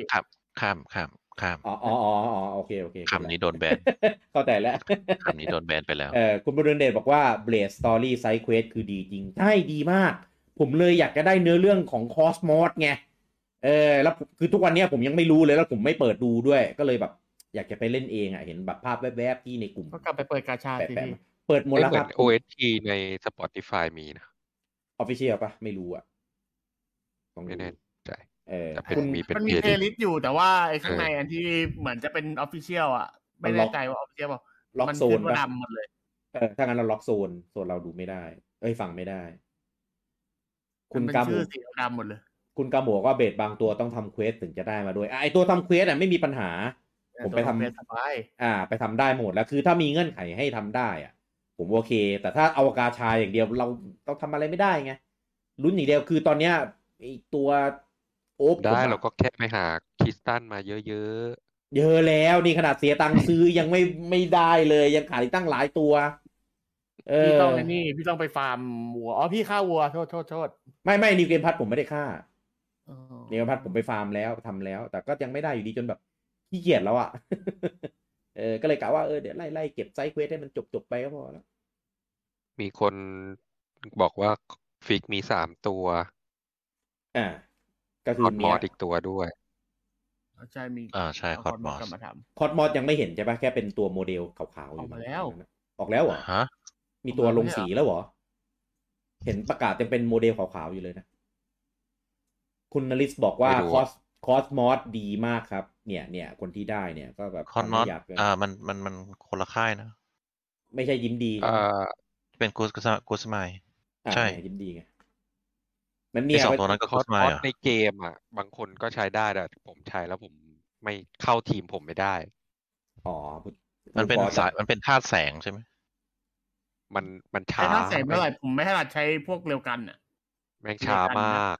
อืม ยิงไม่ถนัด อ่า เป็นพวกแบบช้าแต่ตีแรงอะ อ่า ซึ่งไม่ใช่ทาง ผมไม่ได้ ครั จะ บ เอามาใช้เล่นหรอกผมจะเอามาเก็บ Affinity ครับ ไอตี้ผม คอนม มี อส อยู่แล้ว ค ล่ะ อนมอสออกไป2 ปีแล้วพี่ เหรอ ผมจำได้ว่ามันออกประกาศนานแล้ว โอเค คุณนฤทธิ์บอกว่าเกมมันน่าจะมีลิมิตเกลือเกิน ยิ่งหมุนยิ่งออกยากมาก ใช่ ใช่ เรายิ่งแบบตัวแรเบลดอะยิ่งเหลือน้อยอะยิ่งไม่ออกนะ คือมันน่าจะมีเลทแบบ เรื่องด้วยมันไม่ใช่เกมกาชาแบบ อ่า A to win อย่างเงี้ย อ่า มันควรจะแบบ แล้วมีเนื้อเรื่องมีอะไรมันควรจะอย่างน้อยก็สำหรับคนที่จบแล้วอะไรเงี้ยมันน่าจะมีการแบบเพิ่มเรทให้กับคนเล่นสักนิดหนึ่ง ใช่ เพราะอย่างไรเขาก็เล่นจบไปรอบแล้วอะไรเงี้ย ถูก คือที่เหลือแค่ต้องการจะเก็บไอ้พวกนี้ให้ครบเนี่ยยังต้องมานั่งทรมาน ถูก กดไม่ติดอยู่อีก มัน แก้ สุ่ม ไข แบบ แก้ แก้ไขเรื่องว่า แก้ไขรายละเอียดฟิกเกอร์ครับมีทั้งหมด5 ตัว มีอะไรบ้าง มีเนียกับอันนี้ด้วย มีเนียร่างตูด ครับ แล้วก็ พูดได้ มี แหละออกฟิกเกอร์มาขนาดนั้นแล้ว นางเอกภาคแรก นางเอก แล้วก็มีเมเลียของภาค ภาคแรก เอ้ย ภาค สปอยล์อะ definitive แต่บอกแค่นางเอก ก็บอก พูดดิ ภาคไงภาค definitive ไง พูดได้ไม่เป็นไรเทเลอร์มีตัวพวกนี้มันโชว์หมดแล้ว ภาค future connected นะ นั่นแหละ มันมีอยู่ในอาร์ตเวิร์กไง อืมแต่ตัวที่สวยที่สุดเป็นเมเลียเป็นเนียนะเนีย ผ ส ม วย ว่า สุด เนี่ยดีเทล ในตัวอยู่แล้ว อันนี้คนพวยก็เก็บอยู่เหมือนกันนี่ ทุนพวยมันเก็บทุกอย่าง ดีแล้วให้มัน ยก รัน เป็น วงการ เก็บฉากจบเกมมาไม่เก็บ เน้นซื้อไงไม่ได้เน้นเล่น มันมาจบแล้วใช่ไหมเนี่ยเซโน2เนี่ย จะได้ไปลุมถล่มมันคุณละพีวัฒน์บอกว่า Element Chain มั้งไอ้ระบบที่ผมจำชื่อไม่ได้ ลูกแก้วจำไม่ได้เหมือนกันต้องกลับไปเล่นคุณธีรวุฒิบอกว่าผมเล่นจนจบขาดคอสมอสตัวเดียวแต่เพื่อนผมเปิดทีเดียวได้คอสมอสเลยปวดตับนั่นแหละถ้าตัวที่ไม่ได้รวม expansion ผมก็ขาดแค่คอสมอสเหมือนกันครับแต่พอมี expansion มาด้วยก็เลยเหมือนแบบมีขาดอีกหลายตัวไงที่ยังไม่ได้คุณนฤทธิ์บอกกาชาเกลือวายป่วงมากระบบนำร่องนรกจัดดีที่กัดฟันมากมาอะไรเนี่ยเหมือนกัดฟันเล่นไปมั้งใช่คือหลายคนน่ะเล่นแบบช่วงแรกๆจะบ่นกันเยอะมากเขาแบบเกมแบบไม่หนุกน่าเบื่ออะไรเงี้ยต้องก้าวข้ามให้ได้จริงๆช่วงแรกพอตอนระบบมันยังไม่เยอะมันยังเหมือนไม่มีอะไรทำครับใช่สู้มอนก็สู้แบบต้องให้มันโน่นปลดหนี้จนมือเป็นระวิงก่อน คุณธีรวุฒิบอกว่าผมไม่เคยเดินตามมินิแมปเลยครับเดินตาม YouTube เลยครับจบได้ เดี๋ยว ถ้าหลงนักก็วิธีนี้ไปเลยก็ได้ ตัดบท คุณโอภาสบอกว่าของผมนี่บทจะได้คอร์สมอสก็ได้แบบง่ายๆงงๆต้นเกมเลยนี่ไงมันจะมีคนแบบได้แบบอย่างเงี้ยตัวที่เราอยากได้ไม่ค่อยได้นี่แหละมันเป็นคำสาปของกาชาต้องบอกว่าเกมนี้จะมีคนอยู่2ประเภทคือคนที่มีคอร์สเราคนที่ไม่มีคอร์สมอสพูดทำไมไอคนเซฟหายพูดทำไมแล้วคนอย่างเต้คือไม่มีอะไรเลยมันจะมีคน2ประเภทคือคนที่เซฟอยู่กับเซฟหายเล่นยังไงให้โดนเองคอมเมนต์จาก YouTube บอกว่าภาค2เราพระเอกไม่ได้เลยคุณกาหมูบอกว่าผมมา definitive ก่อนแล้วชอบมากเลยแล้วมาต่อ2เลยถ้าแบบเนี้ยโอเคเลยคือภาค1ไม่จำเป็นต้องเล่น1 original ตอน V นู้นก็ได้มาเล่น definitive ก็โอเคจะได้แต่ว่ามันจะมีบางอย่างตอนท้ายของภาค2ที่แบบถ้าเล่นของเดิมมาจะได้ฟีลกว่าถ้าเขายังมีอะไรมาเล่นต่ออีกตรงนี้อีกนะคือแบบกราบเลยยอมใจเลย เก็ตใช่ไหมอันนี้คนที่เล่นแล้วเก็ตใช่ไหมผมหมายถึงอะไร อะไรเหรอ อันเนี้ยไม่รู้จะพูดออกมายังไงอ่ะ เต้มันไม่เล่นไง อ๋อเต้ไม่จบภาค 2เหมือนกันเหรอ จบภาค 2ผมจบ ไหนเอาเซฟมาดูดิ เซฟหายผมนิวเกมพัทแล้วด้วย เซฟไปดูก่อน ผมนิวเกมพัทคนแรกในกลุ่มเลย แคปรูปหน้าเซฟมาให้ดูก่อนถึงจะ เชื่อเว้ย ผมลงไปข้างล่างแล้ว คุณอภิชิตบอกว่าเซโนเกียในเพย์หนึ่งนี้ใช่จักรวาลเดียวกันหรือเปล่าครับ ตอนเนี้ยยัง จะให้มันเป็น ใช่ แต่มันยังเป็นหรือเปล่า ตอนเนี้ยเราบอกไม่ได้ บอกไม่ได้ใช่ แต่มันมี หวังว่ามันจะเป็น มันมีรออะไรบางอย่างที่สื่อให้รู้สึกว่ามันเป็นจักรวาลเดียวกันนั่นแหละเนี่ยอย่าง คืออย่างที่บอกครับว่าบิดาเขาอยากจะทำให้มันครบ6 องค์ซึ่งเซโนเกียเนี่ยมันคือองค์แรกที่เขาทำออกมา แต่ไม่ใช่องค์ที่1นะแต่เป็นองค์แรกที่ทำเกมออกมาเป็นองค์ลำดับแรกที่ทำออกมาแต่ว่าในไทม์ไลน์ในเรื่องไม่ได้เป็นอยู่ตรงไหนไม่รู้ใช่นั่นแหละก็รอดูนะครับภาค 3เนี่ยเขาบอกว่าเชื่อมเนี่ยผมไม่คิดแค่นั้นนะผมคิดไปไกลเพราะว่าคนเราเจ็บแล้วต้องจำใช่ไหมเขาบอกอะไรมาเราต้องแบบอย่าไปยอมอย่าไปเชื่อง่ายคุณเกื้อกูลบอกว่าบูจังไปสาบานอะไรไว้เปล่าเนี่ยสาบานว่าจะเล่นเกมผีไลฟ์อะไรเงี้ยสาบานไว้เปล่าอะไรวะอาจจะผ่าไง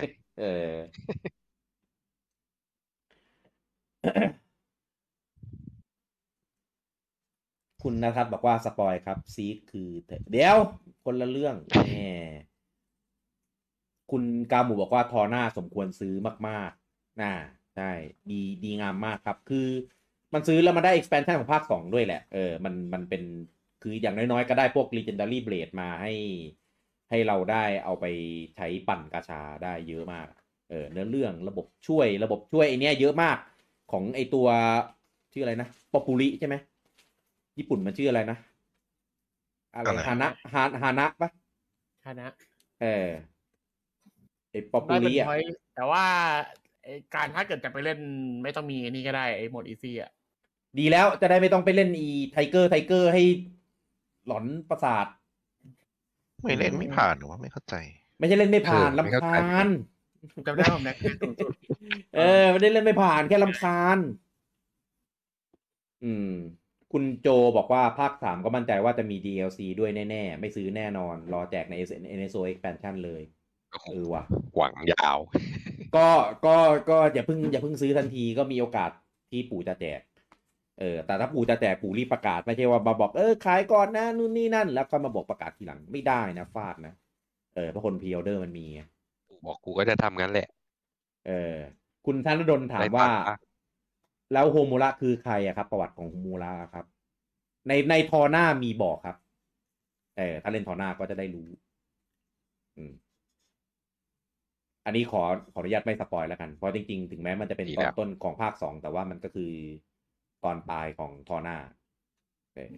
นะครับไปเล่นทอหน้าเลยอะไรนะครับสรุปทอหน้ายังไม่ได้ทำหมออะไรสรุปทอหน้าสรุปเนื้อเรื่องทอหน้าบูจังเล่นช้าไงตอนนั้นน่ะเลยไม่ได้ทำเนี่ยกูรอดแล้วโทษบูจังละคุณปิยบัตรบอกว่า you will recall our names สปอยนะเนี่ยจริงๆนะเนี่ยเอาอ่านเฉยๆแล้วกันไม่พูดเป็นชื่อเพลงอันนั้นมันภาคแรกนะครับหน้าพัดบอกว่ายังประทับใจเพลง Drifting Soul กับเพลงจบอยู่เลยคุณนฤทธิ์บอกว่าเล่นไปเล่นมาก็ไม่ชอบอยู่ดีน่าจะหมายถึงเล็กซ์แล้วก็บอกว่าน้องเนียน่ารักอันเล็กขวัญใจชาวโชตาคอนนะครับก็ใช่เอาอันนี้เพิ่งรู้ใช่เพราะมันเกะใช่ไหมล่ะไม่โชตามันเป็นเด็กเหมือนชอบเด็กผู้ชายก็เหมือนโรลีอย่างเงี้ยเหรอไม่ขนาดนั้นไงเหมือนโรลีคอนก็ชอบเด็กผู้หญิงเงี้ยโรลีมันคือเด็กผู้หญิงใช่คุณณทัศน์บอกว่าเพลงซีรีส์เซโนเพราะจริงครับขนาดผมไม่เคยเล่นสักภาคแต่ได้ยินเพลงในสมัยถึงกลับไปตามฟังเลยคุณณทัศน์ไปเล่นด่วนๆเลยเนี่ยยังมีเวลานะตอนนี้ วันที่17 เดือน 5ก็มีเวลาอีกประมาณเดือน2 เดือนนิดๆทันไม่งั้นเดี๋ยวเล่นภาค3งงผมว่าน่าจะทีนี้รอบนี้น่าจะงงแล้วล่ะคุณณภัทรบอกว่าดีไซน์ภาค2นี่ชอบน้อยสุดแต่ชอบบุคลิก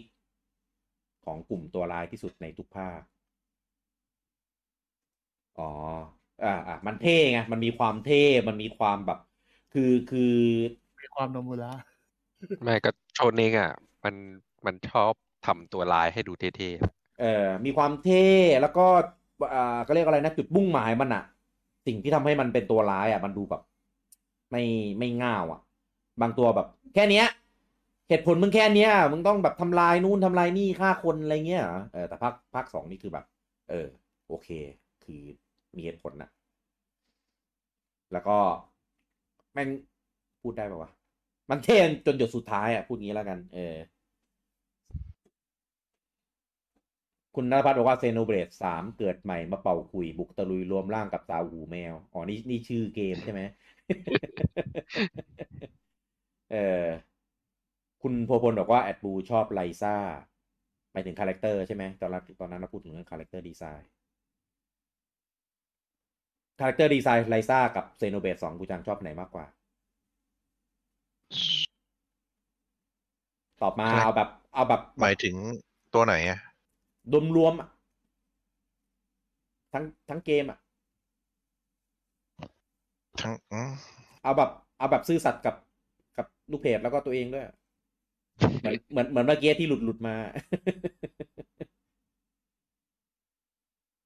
เร็วพอๆกันอ่ะพอกันด้วยอันนี้คือไลซ่านี่คือรวม1รวม2เลยใช่ไหมครับก็พี่เอาองค์รวมไม่ใช่เหรอถ้าเป็นนักผู้ชายนะผู้ชายชอบเต่าใช่ไหมชอบไลซ่ามากกว่าแล้วกันหมายถึงตัวละครนะใช่ถ้าตัวละครผู้หญิงนะเพราะว่าเซโนเบต2ตัวละครมันไม่คอนสิสเทนซี่อ่ะมันสเปซสปะไม่เป็นเนื้อเดียวใช่แล้วเต่าอ่ะไม่เกี่ยวโว้ยเขายกเต่าไว้สูงกว่าพี่ไม่เห็นว่าเขาไม่ยกมาเกี่ยวข้องก็ถามตรงนี้เต้บอกว่าบูจังชอบเต่าอ่ะก็บูจังจับเต่าได้คนเดียวอ่ะคุณณภัทรบอกว่าเซโนเบต3อุโรโบรอสแล้วไงข้องใจเหรอคะนี่คุ้นๆนะเนี่ยแมงมุมก็บอกว่าโนปอนสิครับดีสุดสมควรเป็นตัวเอกออกไปมีมาโผล่บทบาทมีบทบาทมีอะไรเงี้ยได้แต่อย่ามาเป็นตัวเมนคาแรคเตอร์มาแน่โนปอนเป็นพระเอกเซโนเบตคอร์ส2โนปอนคุณอมรบอกว่าภาค2ตัวละครชอบลิจิตไฟสีฟ้ามากอันนี้ผมจำชื่อญี่ปุ่นไม่ได้แล้วว่าชื่ออะไรคุณพลบอกว่าพ่อปู่ไม่ค่อยตั้งใจโปรโมทเยอะหรือเปล่าครับยอดขายเลยฟลอปเฮียคาเมยะก็เคยบ่นเรื่องนี้ตอนวันเดอร์ฟูล101ออกตอนเซโน2โปรโมทเยอะมากนะวันเดอร์ฟูลมันฟลอปมันเองอะมันลง VU ด้วยตอนนั้นนะนั่นแหละหลายอย่างมันโปรโมทเยอะจนเยอะเกินพอดีด้วยโดยเฉพาะไอคลิปร้อนเทเลอร์คือแบบผมบอกเฮ้ยใครที่ยังไม่จบแชปนี้เพิ่งไปดูนะอะไรอย่างเงี้ยพอโหบ่อยคลิปมาได้ใจร้ายมากคือพยายามคัดเอาส่วนที่แบบแม่งหน้าที่จะว้าวอ่ะหน้าที่น่าจะเจอเองในเกมอ่ะเอามาใส่ในเทเลอร์อ่ะคือแบบโหต้องลงทุนขนาดนี้คุณพศักดิ์บอกว่าฟิกเกอร์มีตัวนี่บอกอันนี้คุณเต้อ่านแล้วคุณโจบอกว่าต้องคัตสึยะต่างหากไม่ใช่เฮฮาจิคัตสึยะคุณนั่นเลือกว่าเนื้อเรื่องคอร์สมอสดีอยู่ครับเกี่ยวกับทางบ้านคู่หูคู่หาเดียวอะไรเนี่ยคุณคิมบอกว่าภาค2รับกับพระเอกภาค2รับพระเอกได้แต่ภาค1เนี่ยรับพระเอกไม่ได้เลยทำไมอ่ะผมว่าทรุกมีความเท่มีความแบบไอ้นี่กว่าเยอะเลยนะคุณวรพัฒน์บอกอุลตร้าแมนคอสมอสคุณคิมบอกว่าออกมานานแล้วฟิกเกอร์คอสมอสสายสะสมน่าจะจำได้พอดีผมไม่ได้ตามเห็นว่ามันมีแต่ว่าไม่รู้มันออกหรือไม่ออกหรือยังไงคุณนฤทธิ์บอกว่าคอสมอส ภาค2จะไม่ผิดฮิวได้เลยฮิวได้เลยติดทีมไว้ตลอดครับคุณอาทิวัฒน์บอกว่าผมชอบนักคอสมอสมีพลังทำให้ไคจูกลายเป็นตัวดีได้นี่มันอุลตร้าแมนคุณนริบอกว่าเนียคือนางเอกครับผมนี่รอดูภาค3เลยครับเปิดหน้ากากมาเป็นเนียหรือเปล่าก็ไม่รู้เปิดมาตาเหล่เปล่าใช่หรือเปล่านะเปิดมาเป็นหุ่นยนต์นี่วิสปอยล์มากกว่าไม่สปอยล์คุณคิมบอกว่าตัวละ 7,000 กว่างานดีจริงๆ7,000 กว่า 4-5 ตัวก็ซัดไปเท่าไหร่ละครับระดับพิกกี้สู้นี่คุณอภิชีถามว่าเซโนเกียใช่จักรวาลเดียวกันหรือเปล่าครับตอบไปแล้วคุณราพัฒน์บอกว่าเซโนเกียถ้าจะไม่ผิดเป็นองค์ที่5ใช่แล้วก็บอกว่าเมเลียเป็นเมเลียกับเนียเป็นนางเอกเนียใช่อันนี้ใครที่จบ New Game Plus ก็จะรู้กันส่วนเมเลียเป็นนกเมเลียเป็นนกใช่ถึงแม้จะได้ไปเดินทางผจญภัยด้วยกันใน Future Connected ก็เมียซ่อนแอบจริงไม่แอบหรอกเมียหลวงรู้แต่ว่าทำเป็นมองไม่เห็นทำเป็นไม่รู้วิชีบอกว่าเช่นเดียวกับยูนี่เป็นนางเอกภาค3ใช่เปล่าคุณอภิชิตบอกว่าเซโนเกียมาติดเรื่องลิขสิทธิ์หรือเปล่าครับคือผมก็เล่นไม่จบติดครับเพราะว่าเซโนเกียลิขสิทธิ์มันอยู่กับสแควร์ตอนนี้เป็นสแควร์อินิกแล้วก็เขาไปจดเทรดมาร์กต่ออายุแล้วก็ต่ออายุก็ไม่ได้จำเป็นว่าเขาจะทำอะไรก็ต่ออายุเฉยมันจะหมดอายุไงต่อกักไปเฉยใช่เนี่ยแทนที่จะขายเซโนเกียมาให้นินเหมือนกับที่ขายพวกคอมไรเดอร์ออกไปไม่ได้หรอกส่วนเซโนซาก้าเนี่ยอยู่กับนัมโคซึ่งตอนนี้นัมโคก็อยู่กับบันไดนะครับก็ถืออยู่ทางนั้นอันนี้ก็มีติดต่อเทรดมาร์กไปแล้วเหมือนกันคู่กันกับไอ้นี้ด้วยบาเทนไคโทสบาเทนไคโทสก็เป็นเกมของโมโนลิทเหมือนกันนะครับแต่ว่าอยู่คนละจักรวาลกับเซโนนะครับตอนนี้ยังไม่เชื่อมยังไม่มีอะไรที่เชื่อมถึงกันนะครับระบบต่างๆอะไรเงี้ยก็ไม่เกี่ยวกันนะครับแต่ถ้าคิดจะเชื่อมก็ทำให้มันเชื่อมได้แหละคุณโฟเซนบอกว่าลัทธิเนียสาวกจอแบนครับไม่ใช่โลลิคอนโชตาคอนเฮ้ยตอนตื้อๆก็ไม่ธรรมดานะก็โอเคอยู่แต่อย่าไปเทียบกับพวกน้องๆผลไม้ทั้งหลายแล้วกันน้องเป็นแมวก็ให้อยู่ในส่วนแมวไป คุณอภิชิตบอกว่าตระกูลไซโนหุ่นเท่ทุกภาคใช่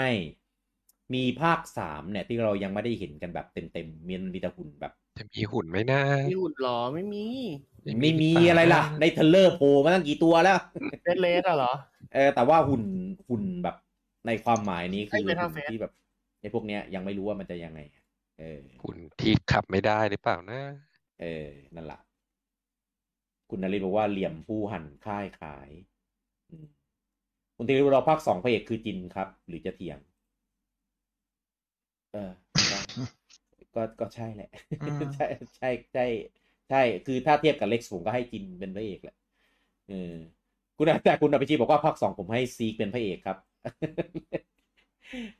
อะไรเนี่ยอาดิดาสอยู่คืออะไรคุณอมรกับพิจิตรผู้หญิงหลับตาผมสีน้ำเงินที่ใช้แส้เหมือนมีความลับเยอะๆนะชื่อญี่ปุ่นน้องอ่านยากมากเลยอ่านว่าอะไรทากุสุจิโอ้ไม่แปลกหรอกพี่จำไม่ได้ทั้งนี้โอเคจบแล้วกับ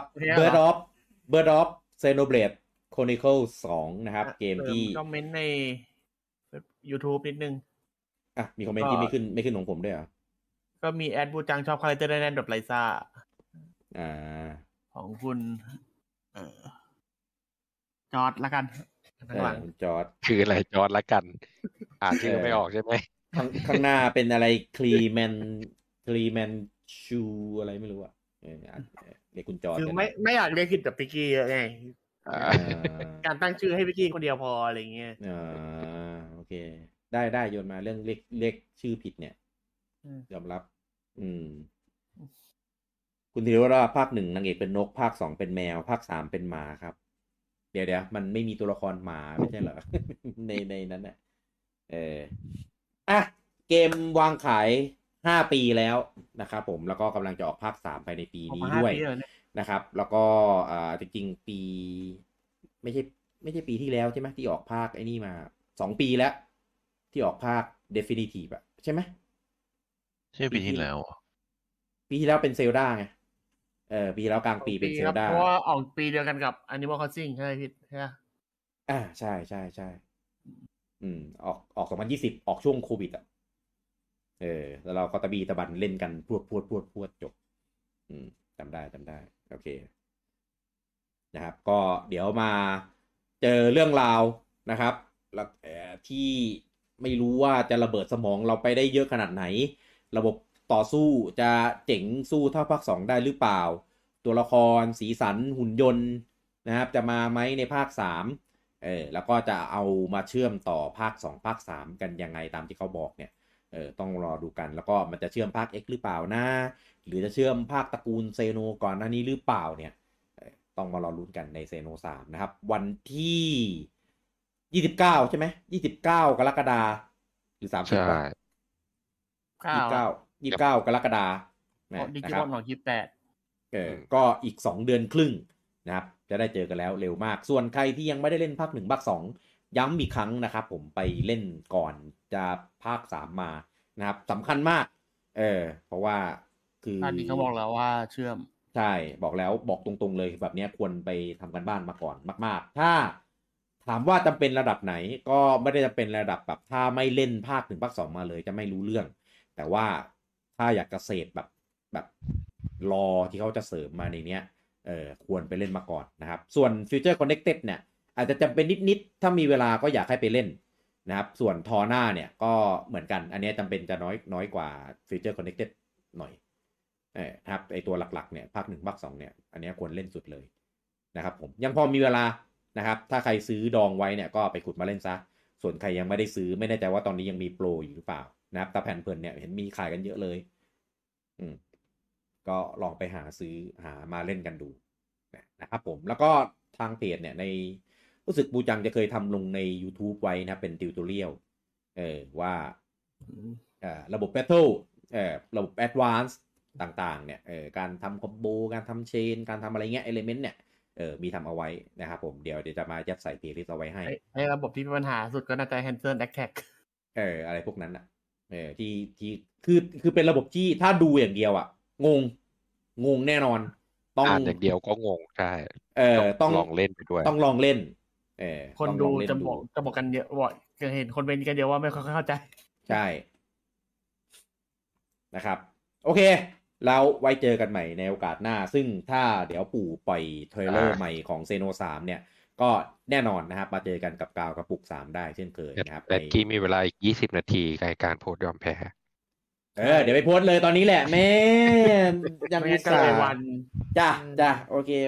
ได้โอเคขอบคุณทุกท่านที่มาติดตามมากเลยนะครับทั้งทาง Discord ทางไลฟ์ของ Facebook แล้วก็ของทาง YouTube ด้วยนะครับผมใครที่ติดตามทาง YouTube เนี่ยก็เดี๋ยวหลังๆนะครับเราจะไลฟ์แบบนี้กันบ่อยขึ้นนะครับเวลามีไลฟ์อะไรเงี้ยก็จะพยายามถ่ายทอดไปทาง YouTube ด้วยนะครับแต่ว่า YouTube ภาพชัดกว่าไม่กินแบตด้วยใช่มันปิดจอปิดอะไรงี้ได้ด้วยไงบางคนก็นอนฟังได้อะไรอย่างนี้นะครับก็คอมเมนต์ติชมแนะนำกันมาได้นะครับผมช่วงนี้อาจจะยังตะกุกตะกักหน่อยนะครับเวลาจะไลฟ์แบบมัลติแพลตฟอร์มนะครับจะพยายามเมื่อกี้ก็เปิดไลฟ์ไม่ได้ใช่จะเห็นว่ามันมีเด้งเป็นเกมไนท์มาเนี้ยอันนี้คือมันพลาดนะครับมันเออร์เลอร์นะครับผมจะพยายามทำให้ดีขึ้นเรื่อยๆนะครับแล้วพบกับพวกเราได้ใหม่ในโอกาสหน้ากับเลิฟนี่ไลฟ์ตอนนี้ผมลูกี้คุณบูจังคุณเต้แล้วก็ลุงปอต้องขอลาทุกท่านไปก่อนครับผมสวัสดีครับสวัสดีครับ